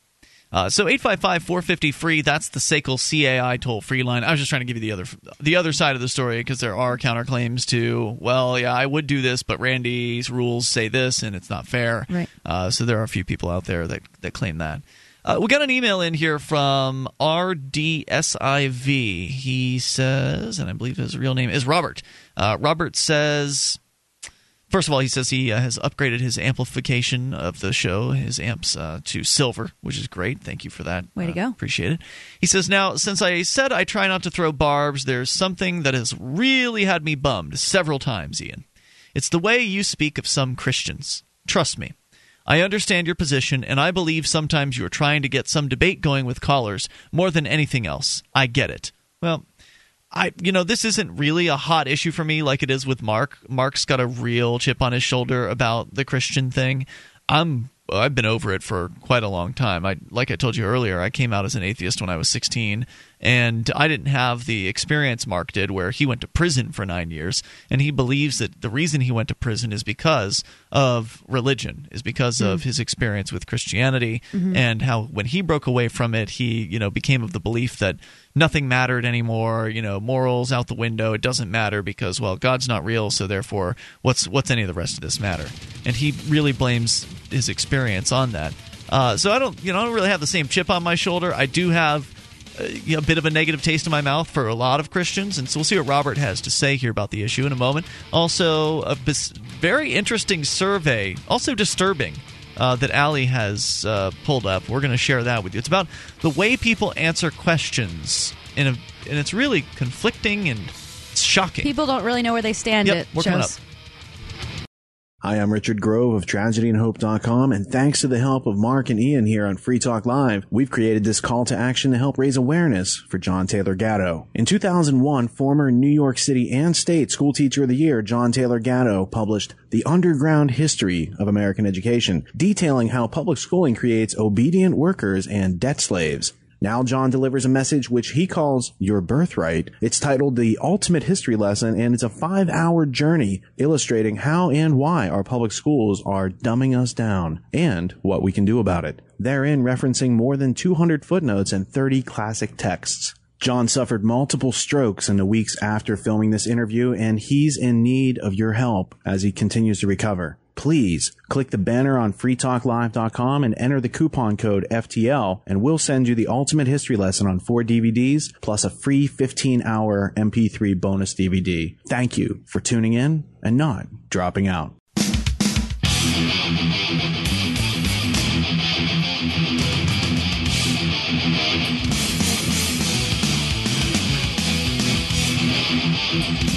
This is Free Talk Live. You can take control of the airwaves toll free. All you have to do, dial in at 855-450-FREE. That is the SACL CAI toll-free line as we launch into the third hour of this program with you tonight. It's Ian. And Allie. 855-450-FREE, again, is the number. You can join us online, freetalklive.com. You can actually create the content on the website. So the stuff you see on the front page was put there by listeners just like you. First thing you do, if you have something you want to share, is you can submit it as show prep. So maybe it's a YouTube video, perhaps a news article or a blog post, something you found online that you think is interesting, you think we might like to see here. You submit it as show prep, and then it will appear on the upcoming stories page on the site. So you go to freetalklive.com and click upcoming stories to see the freshest stuff that has been submitted to the site, where it must receive a certain number of votes in order to be promoted from the upcoming stories page to the front page, to the top, the front of the website. You can go and you can submit stories to the site, you can vote on them, and it's all free, of course. So go to freetalklive.com, get interactive. That's freetalklive.com. We've been, for those of you just tuning in, we've been talking about Christians and, this idea that certain Christians are really not even close to what a Christian should be, not even anywhere in the ballpark. Advocating war, for instance, advocating hurting other people. They're not emulating Christ in any way, shape, or form. Right, wanting to make what they think sinful behavior constitutes illegal. That's the opposite of free will. God wanted people to have the option to sin so that they may choose Him. I think that's the idea. I've had that concept explained to me by people who I consider to be good Christians. I think that exists. I don't know why they want to call themselves Christians. I don't know what they base. Everyone believes different things, has their own individualized perception of what the meaning of life is, if they believe there is meaning to life, and why people choose the label Christian. I always want to know why they choose that, because you can believe that Jesus was a good person, that he was a prophet, that he was in touch with God and had great things to say, and not worship him. That's true. In fact, the Muslims believe that Jesus was a prophet, but not right. That's why they're going to hell.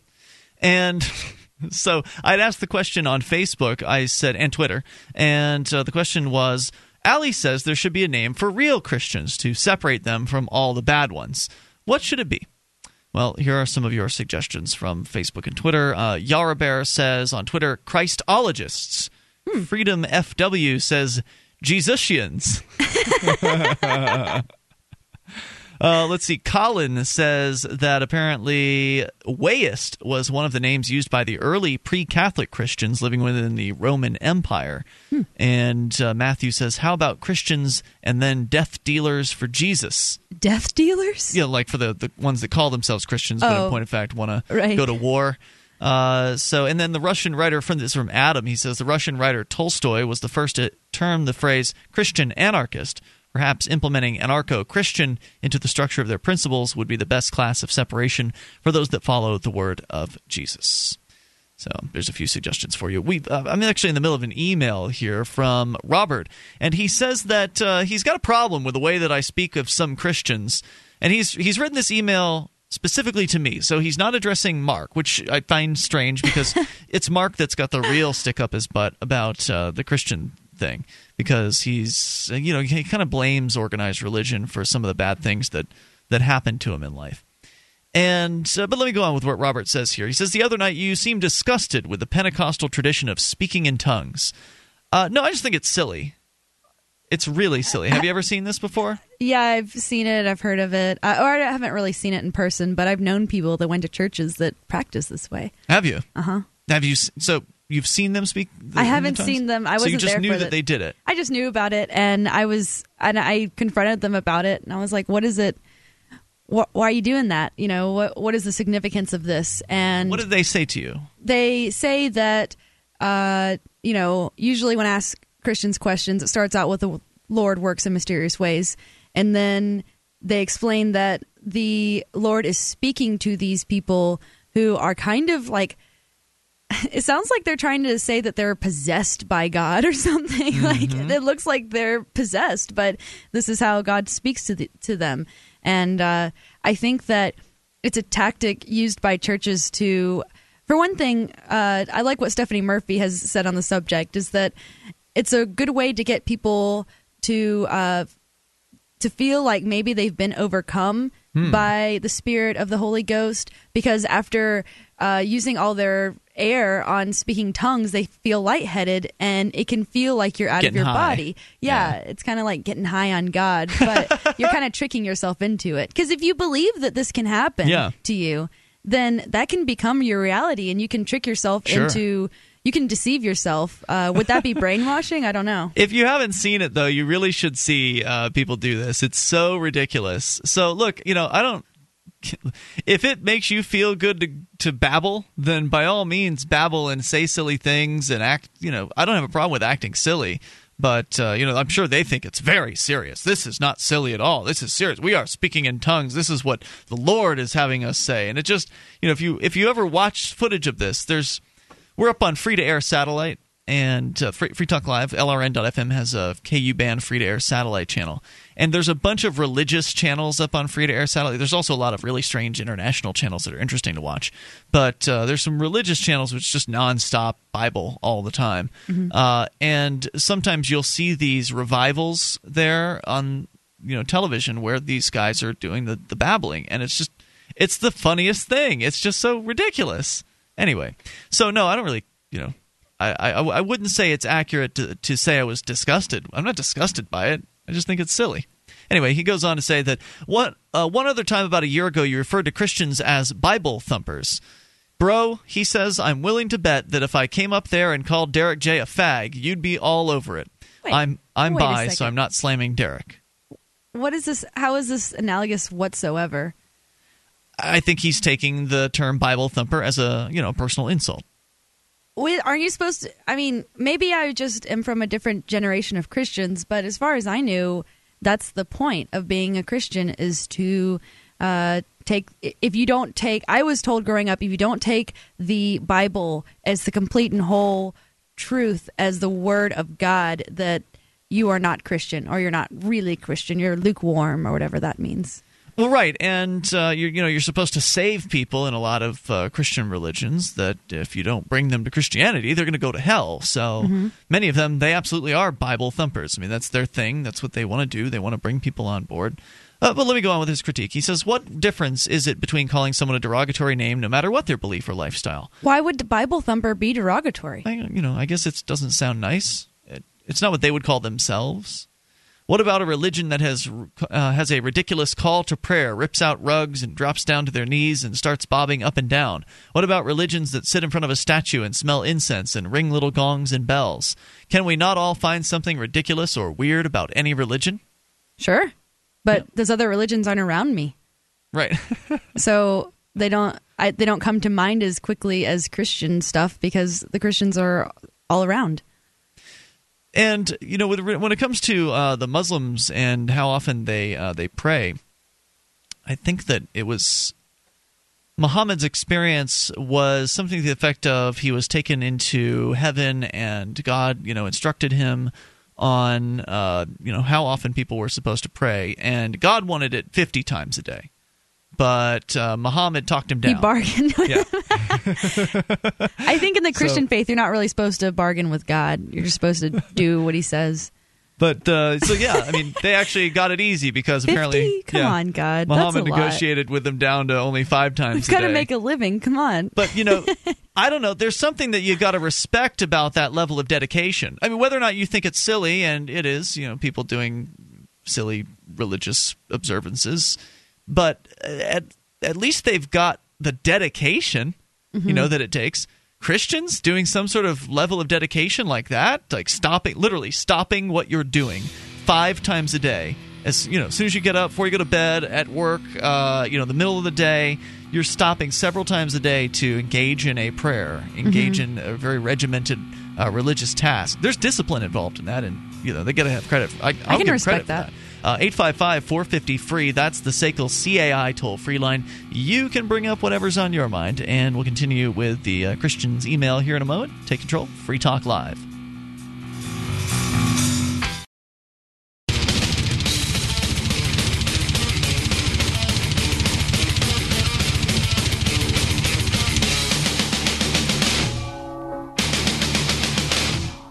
Take control of the airwaves, toll-free, 855-450-FREE, the SACL CAI toll-free line. You can bring up anything you want. Speaking of SACL CAI, if you've got a company that needs to try something new in the area of collections, you need to know about SACL CAI. They do collections, early out billing, and they purchase charged-off receivables.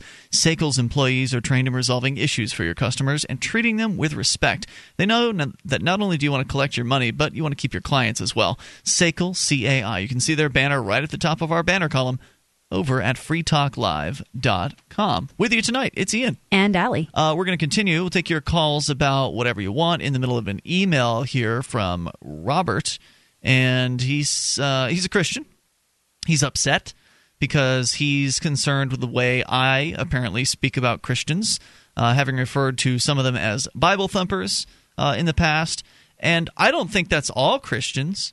No. I think that there are some Christians that are very respectful of others and other people's beliefs, and that they're not out there pounding the pulpit. They're not out there trying to bring converts over to, push their Christianity onto others. And those are the kinds of Christians that I like. I don't mind getting into a conversation about religion with them, from time to time. But, if they're pushy, if they've got that hard sell aspect to them, it's a turnoff. Right. And that's what I would consider Bible thumping. Well, usually I'm the one that's bringing up religion around people I know to be Christians, and they're the ones that want to get away from the subject because they're not comfortable talking about it with someone who doesn't necessarily subscribe to the same belief system. And I find that a little bit frustrating if they honestly believe I'm going to hell because I don't believe they like the way they do. Mm-hmm. If they think that I'm going to, be away from God for all eternity because I'm not on board with the ideas and they have no interest in trying to save me and my soul for eternity, then that's not very Christian-like. I don't know. I really don't think they actually believe it. But if they do, then that's kind of messed up, don't you think? I think a lot of them believe it. You think they don't believe it? I think that deep down inside, they're doing it because they're worried that it might be true, and they don't want to end up going to hell. Pascal's wager, right? Yeah. I think that's Pascal's wager where, if it's true, then you should believe in God, because if it's all the stories are true, then you'll be all right, and if not, then you'll lose, and so therefore it's best to believe. But if it's not true and you spent your whole life believing it was and making decisions and changing based on this, who you are based on that, and you end up, then you just wasted your one chance at life, and that's sad. All right, so we're going to continue here. We've got Rick on the line. We'll get back to the email from Robert here in a moment. We've got Rick. And Rick, how are you listening tonight? It says here you're in Maryland. Where are you? I'm just outside of Salisbury, Maryland. I picked you guys up on station 92.7. Oh, okay. So I'm guessing you're listening to our station out of Delaware. But anyway, go ahead with your thoughts. Well, you guys are touching on the Christian religion and Islam and some of the other religions. And the way I was raised years ago, as a Christian, it's not just about trying to save everybody. It's about enlightening them to pick up the Bible, read it, and determine for yourself, is that what you really want? Is that the lifestyle you want? And, the book itself is confusing. Mm-hmm. Well, no kidding. I mean, there's not just one lifestyle presented in the Bible. You've got two totally different gods in there, and they're, actually, there's a few more than just two. If you actually pay attention to it, the Godhead itself is considered a Trinity, and that in itself is confusing. Mm-hmm. And there's a number of different religions that are mentioned, and there's different instances where they talk about Satan and himself, and then they give a name for him as being a demon or a devil or a angel that went wrong and was kicked out. And it's just the Bible is a book that's very confusing. It's not meant for everybody to understand, and there's quite a few people that don't understand it and they turn away from it. Myself personally, the way that I view the Christian religion is, come out here, you run into somebody, they're in trouble, you help them out, do the best you can. If you feel good about what you've done, that's a good thing. What does that have to do with Jesus Christ? That's your conscience telling you did wrong. What was your question, Allie? I believe I don't think it matters. I don't think it matters what religion you follow. It's always that way. Right. I think that people, I think that just like kind of comes naturally to people. And I don't know why religious folk will sometimes, they think that without religion that people would just, they wouldn't be accountable. You know, they need to have this sky daddy watching over them, making sure with their lightning bolts and making sure that everyone does the right thing, I guess, or at least punishing them if they don't do the right thing. And also their belief in demons and the devil and hell is sometimes even stronger than their faith in God and heaven. And I can see how people get misled by that. I mean, I drive truck for a living, so I see a lot of stuff, and I see a lot of weird things. I've seen stuff that I can't explain, and I'm not going to try to, but I do believe, but I don't believe. There is something out there. What it is, I don't know. But I treat everybody the way that I want to be treated, and in my 55 years of life, that's gotten me through. I'm with you, man. I thank you for the call tonight, and I think that's generally a good thing to do as long as you're not a masochist. In which case, you shouldn't be treating other people the way you want to be treated. But I think generally that's a good rule. And I thank you for the call tonight. 855-450-FREE. That's the SACL CAI toll-free line. 1-855-450-3733. Let's continue here with Robert. He brings up that was kind of making fun of the Pentecostal speaking in tongues, where people do silly babbling. And I think I found a YouTube video of people doing this. We'll see if we can share that with you here in a moment. He says it's really easy for us to be critical of others that we don't understand or that we disagree with. I often tell friends of mine that people often love tyranny as long as it's tyranny they agree with. It's pretty easy to hate on churches. They haven't been real for generations, but they are truly amazing. There are truly amazing people out there that we might disagree with on some stuff, but they try to live their religion the best they can and the right way. I'm shocked that a person as open-minded as you would think otherwise. When you do criticize, I urge you to use some distinction between the big 501c3 churches and others. I believe we've done that, Robert, so I don't know, why you think that we're labeling all Christians in a certain way. I mean, tonight the discussion has been pretty clear. There are some Christians that actually adhere to the principles of what Christ taught, and then there are others who aren't even close. And there are some churches who are these 501c3 churches that they have to follow all these government rules, and then there are other churches that know that would have been something that probably wouldn't be very acceptable to God and their religion, is to team up with the government like that. So we've acknowledged that before. And I'm sorry you didn't hear it. Well, I'm going to relate it to being a libertarian, and something that I maybe focus too much on is libertarians who I think have gone astray or they have the wrong idea about a concept. And I think about that stuff because, I expect that we all are sort of on the same page about things, and I want to educate people. And I would hope that Christians would expect more of their fellow Christians. From the other Christians, sure, and hold them accountable. Yeah, and wouldn't mind people pointing out when they've gone astray. Absolutely. 855-450-FREE, 1-855-450-3733. You can take control. This is Free Talk Live.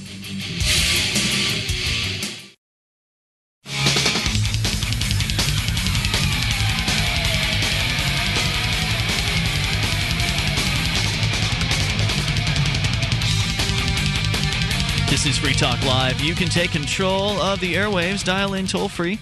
855-450-FREE is the SACL CAI toll-free line. You can join us online at freetalklive.com. Enjoy the features that we have waiting for you there. You can get interactive on the bulletin board system. bbs.freetalklive.com will take you there. You can post messages to other Free Talk Live listeners there. bbs.freetalklive.com. Also, you need to know about blockchain.info. If you are getting into Bitcoin like I have done, and Mark is pretty big into the Bitcoin. Allie, do you have any yet? I have a few Bitcoins, yes. Excellent. I do. So whether you're just dabbling or you're seriously investing in them, you want to know about blockchain.info because it's an online Bitcoin wallet that actually has apps for Android and jailbroken iPhones. And thanks to their fancy encryption techniques, blockchain never has access to your money. And with their blockchain wallet, you can even send Bitcoins to other people via email, to any of your Facebook friends, or to anyone's cell phone number in just about every country around the world. And you could do all this for free at blockchain.info. Get your free Bitcoin wallet today. Blockchain.info. 855-450-FREE. That's the SACL CAI toll-free line. Allie, you've got a story that is just unusual. It's very shocking. And maybe we shouldn't be surprised, but I was pretty surprised at this one. This story is from nature.com. It's how to confuse a moral compass.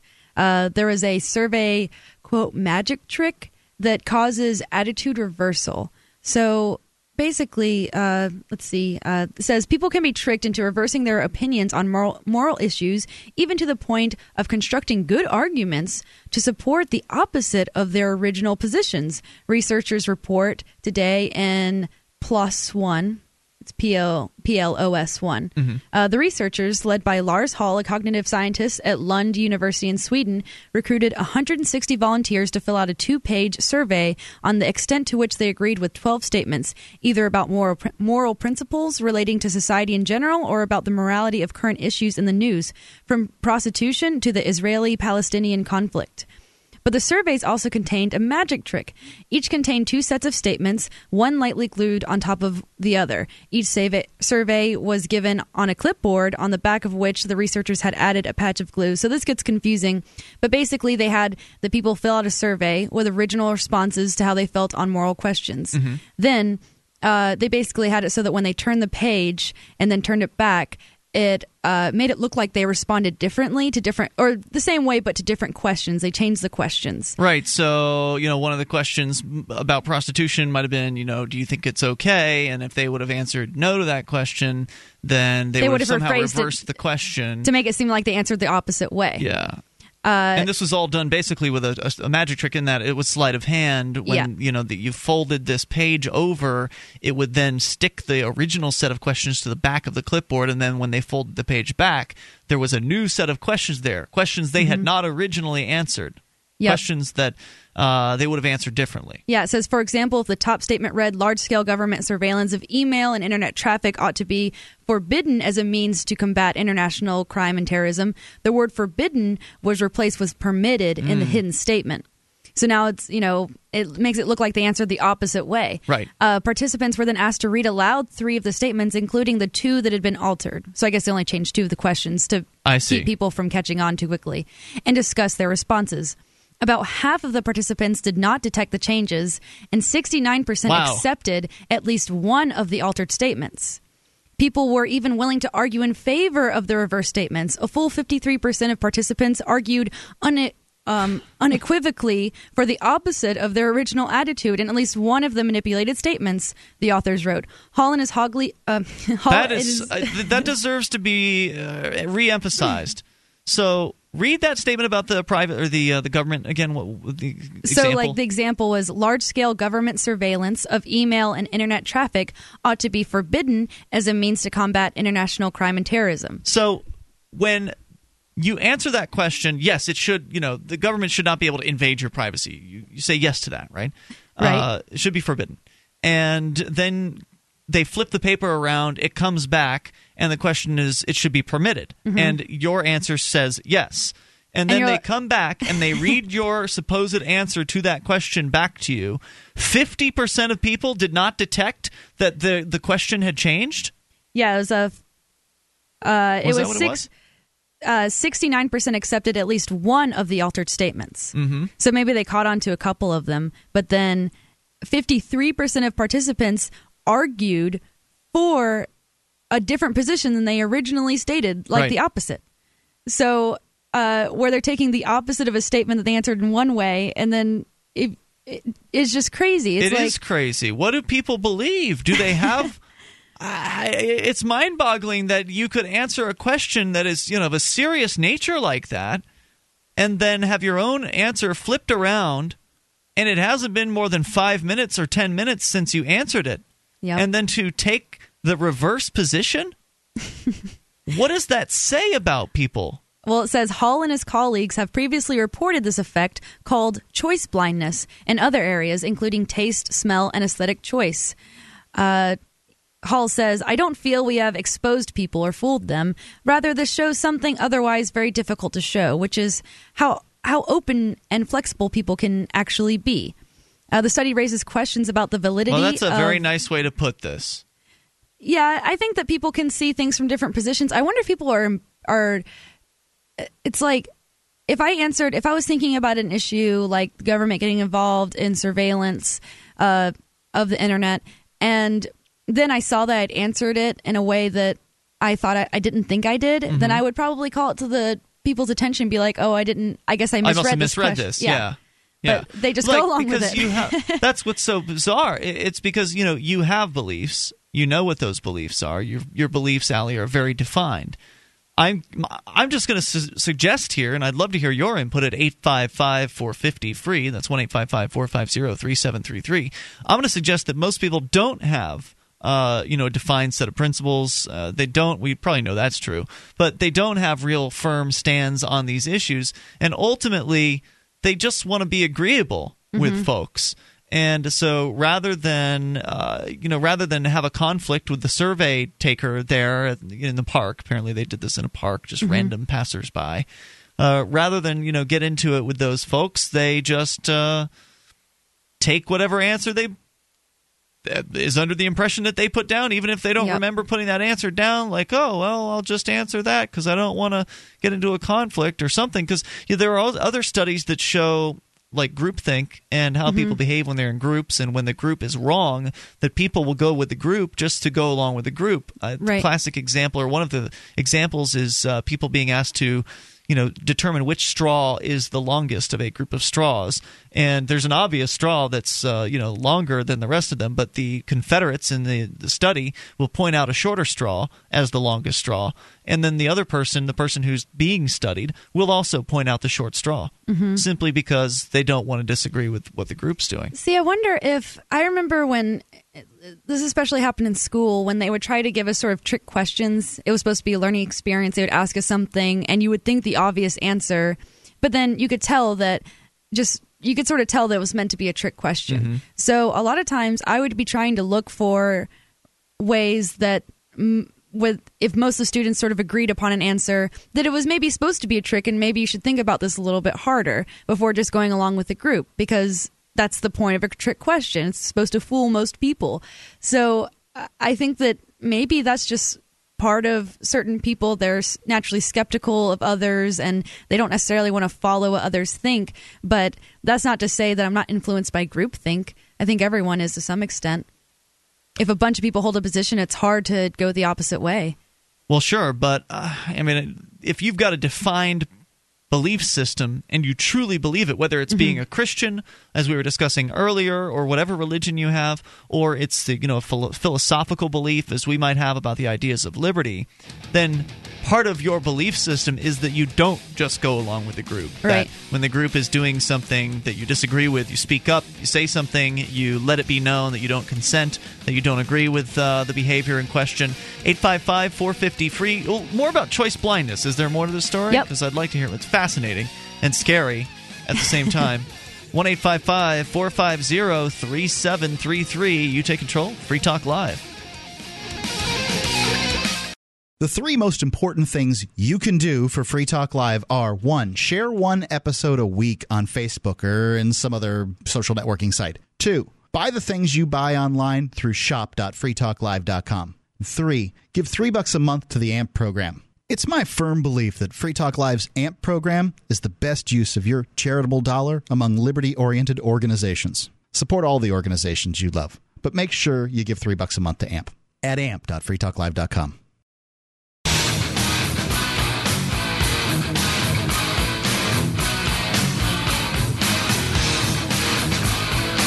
This is Free Talk Live. You can bring up anything in the remaining moments of this episode, but we've always got another episode ahead because we do this thing live 7 nights per week. So if you don't get your call in tonight, not a problem. We're going to be here tomorrow for you. You can join us online over at freetalklive.com, where you can download all manner of archives. They go back, way back, all the way to 2006. late 2006. You can download as many episodes as you would like, and you can do it all for free at freetalklive.com. Once again, freetalklive.com. Look on the left-hand side of the page under Listen and Share. You'll find our SoundCloud link there, which will take you back for years' worth of archives. You can get the last week's worth right at the top of freetalklive.com. If you really want to dig into the archives, click on the SoundCloud link on the left-hand side under Listen and Share, and then you can download as much as you want, and click the share button on your favorite episodes. Share them on Facebook with your friends, or Twitter, or your WordPress blog, or wherever it is you like to spend time online with others. So once again, freetalklive.com. One of the most effective things you can do to help Free Talk Live is to share us with your friends. And, of course, follow us on Facebook and Twitter if you use one or both of those. So, again, freetalklive.com. And if you're thinking about starting a business, well, you need to know about LegalZoom.com. They can help you incorporate, which can help protect you against frivolous lawsuits that can wipe you out. LegalZoom.com, fast and easy. They do all sorts of legal documents, patents, wills, and trademarks. You can use code FTL, like Free Talk Live, FTL, to save $10 off of your order at LegalZoom.com.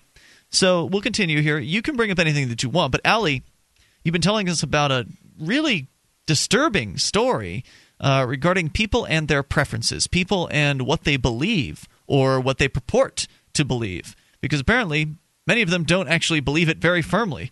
Or they can hold, two different opposite positions at the same time. But who are you? I mean, if that's what you are doing, if this trick works on you, and apparently it works on about half of the people that it's pulled on. A little over half. The trick that they did was they had a clipboard with a sticky tab on the back.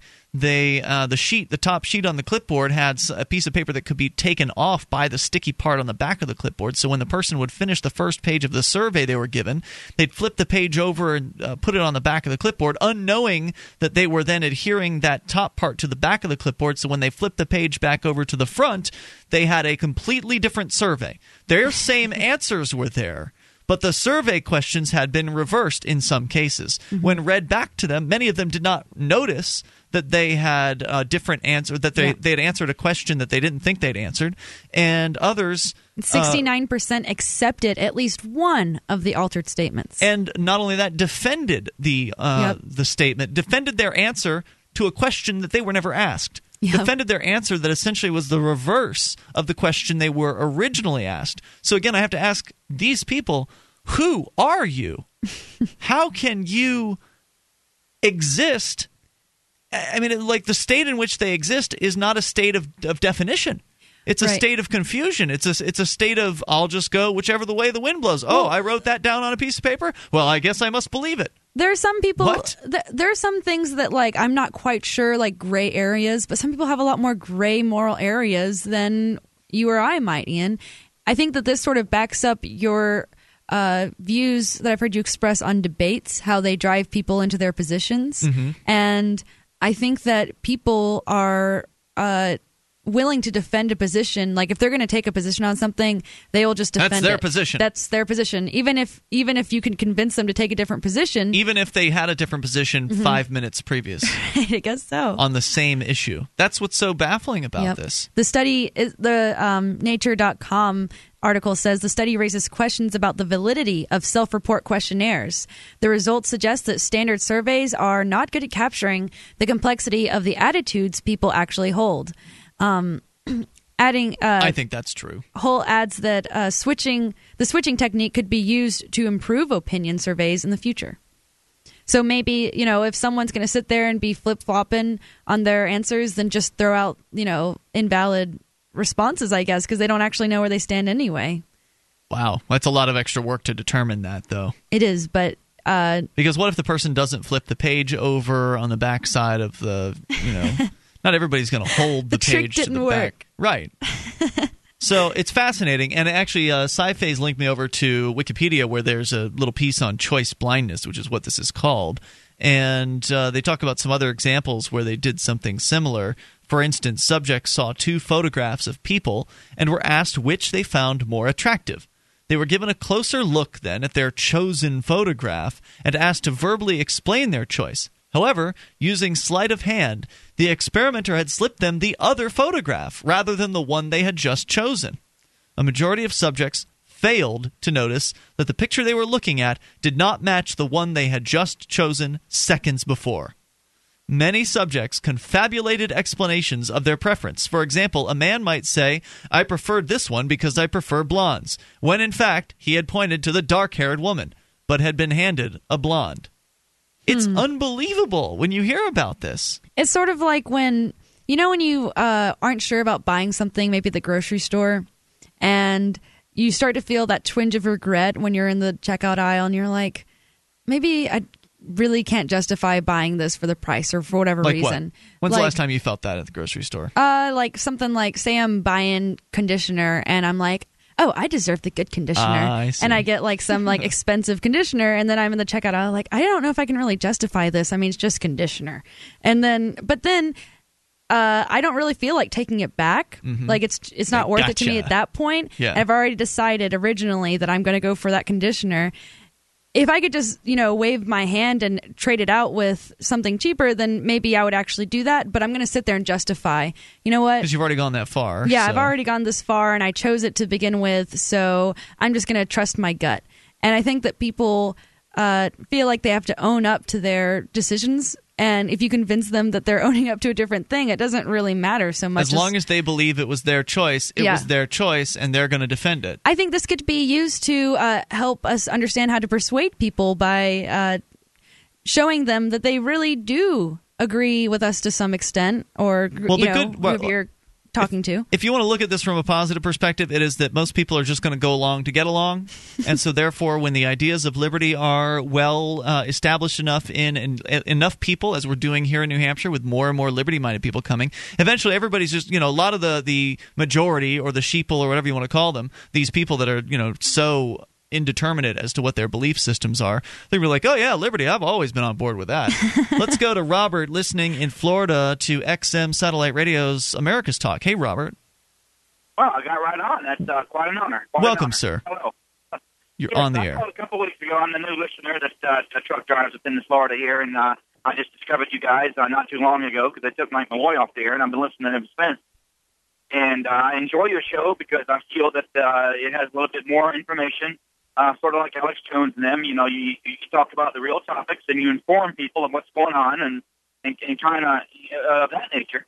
Well, thank you. However, tonight, though, I feel like, I'm reading the National Enquirer. I mean, this topic, I feel is irrelevant. Who cares? We have the government. You're referring to the first hour of the show where, again, XM listeners are hearing us in 2-hour delay. So you're talking about the incest story. Some of our third-hour listeners may not be aware. The question that I had asked was if you had found out that your lover was actually your brother or sister after the fact, how would you feel about it? I mean, I don't think that's an irrelevant topic. It's actually happening. Well, yeah, and that's all good and dandy, but if I wanted to know about that kind of stuff, I'd read People magazine or the Enquirer. This is, it's not a fake story, though, right? So, it's a legitimate moral question, is it not? Are we not allowed to talk about morality and what people believe? Yes, but I think the precedence or the priority to be, we have a government getting ready to march on us. And we're talking. They're always getting ready to march on you. I mean, there's always some new drone technology. We could talk about all the depressing things out there all night long. But yeah, you're right. Hey, when they come to get you, might have to move back in with your family. You might, your sister might be all you have. This is a show in which we'll talk about pretty much any topic. And yes, obviously we do talk about serious issues, and I think that the issue of love is a pretty serious issue. And I guess you're right. I guess it's okay to get away from them once in a while. So I guess I give you that. It is. But feel free, call up and chastise us. I mean, like I said, you can call about anything you want here, and this call proves it. Well, no, I actually would like to come live up there, but I don't think I'd tolerate the cold because I'm the last Florida native alive down here. So I don't think I'd be able to tolerate the cold. Well, it was my concern, too. I was born in Sarasota originally, so it was that was also my concern. But I got over it, and it's so great to be around people who actually care about liberty and who are moving in a direction that will actually achieve that. And Robert, I appreciate your call, and I'm glad you called in tonight, because sometimes you got to call us out. We might do something that was stupid or a mistake, and by all means, call us out on the air if you don't like it. Thanks for the call. I appreciate hearing from you tonight. It's been Ian here with you, and Allie. Join us tomorrow night, where you really can call in, take control of the airwaves, bring up whatever's on your mind. More of Allie over at ladiesandkeen.com. Ladies and Keene, ladiesandkeen.com. We'll see you Check tomorrow it night. freetalklive.com.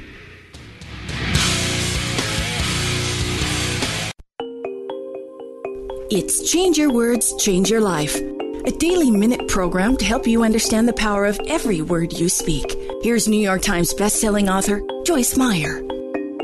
Sometimes I feel like that there are more negative people in the world than there are those who are committed to finding the good in everyone and everything. However, that can change, beginning with you and me. We should all start our own Believing the Best Club. Even if the club consists only of your closest family members, just think what a difference it could make in everyone's attitude at home. Our mind and mouth will be tempted to drift toward the negative, but our free will is the big boss here. When we begin using our will to take authority over all negativity, that negativity will leave. For Change Your Words, Change Your Life, I'm Joyce Meyer. For more information and insight on how you can change your words and change your life, please visit Joyce Meyer, spelled MEYER.org. The words we speak can affect our lives in positive and negative ways. In her new book, Change Your Words, Change Your Life, best-selling author and internationally acclaimed teacher Joyce Meyer examines the power of words that convey our thoughts and emotions. She discusses how our words can increase or decrease our level of joy, and how they can have a positive or negative effect on our future. Change Your Words, Change Your Life, the latest book from New York Times bestselling author Joyce Meyer, is available wherever books are sold.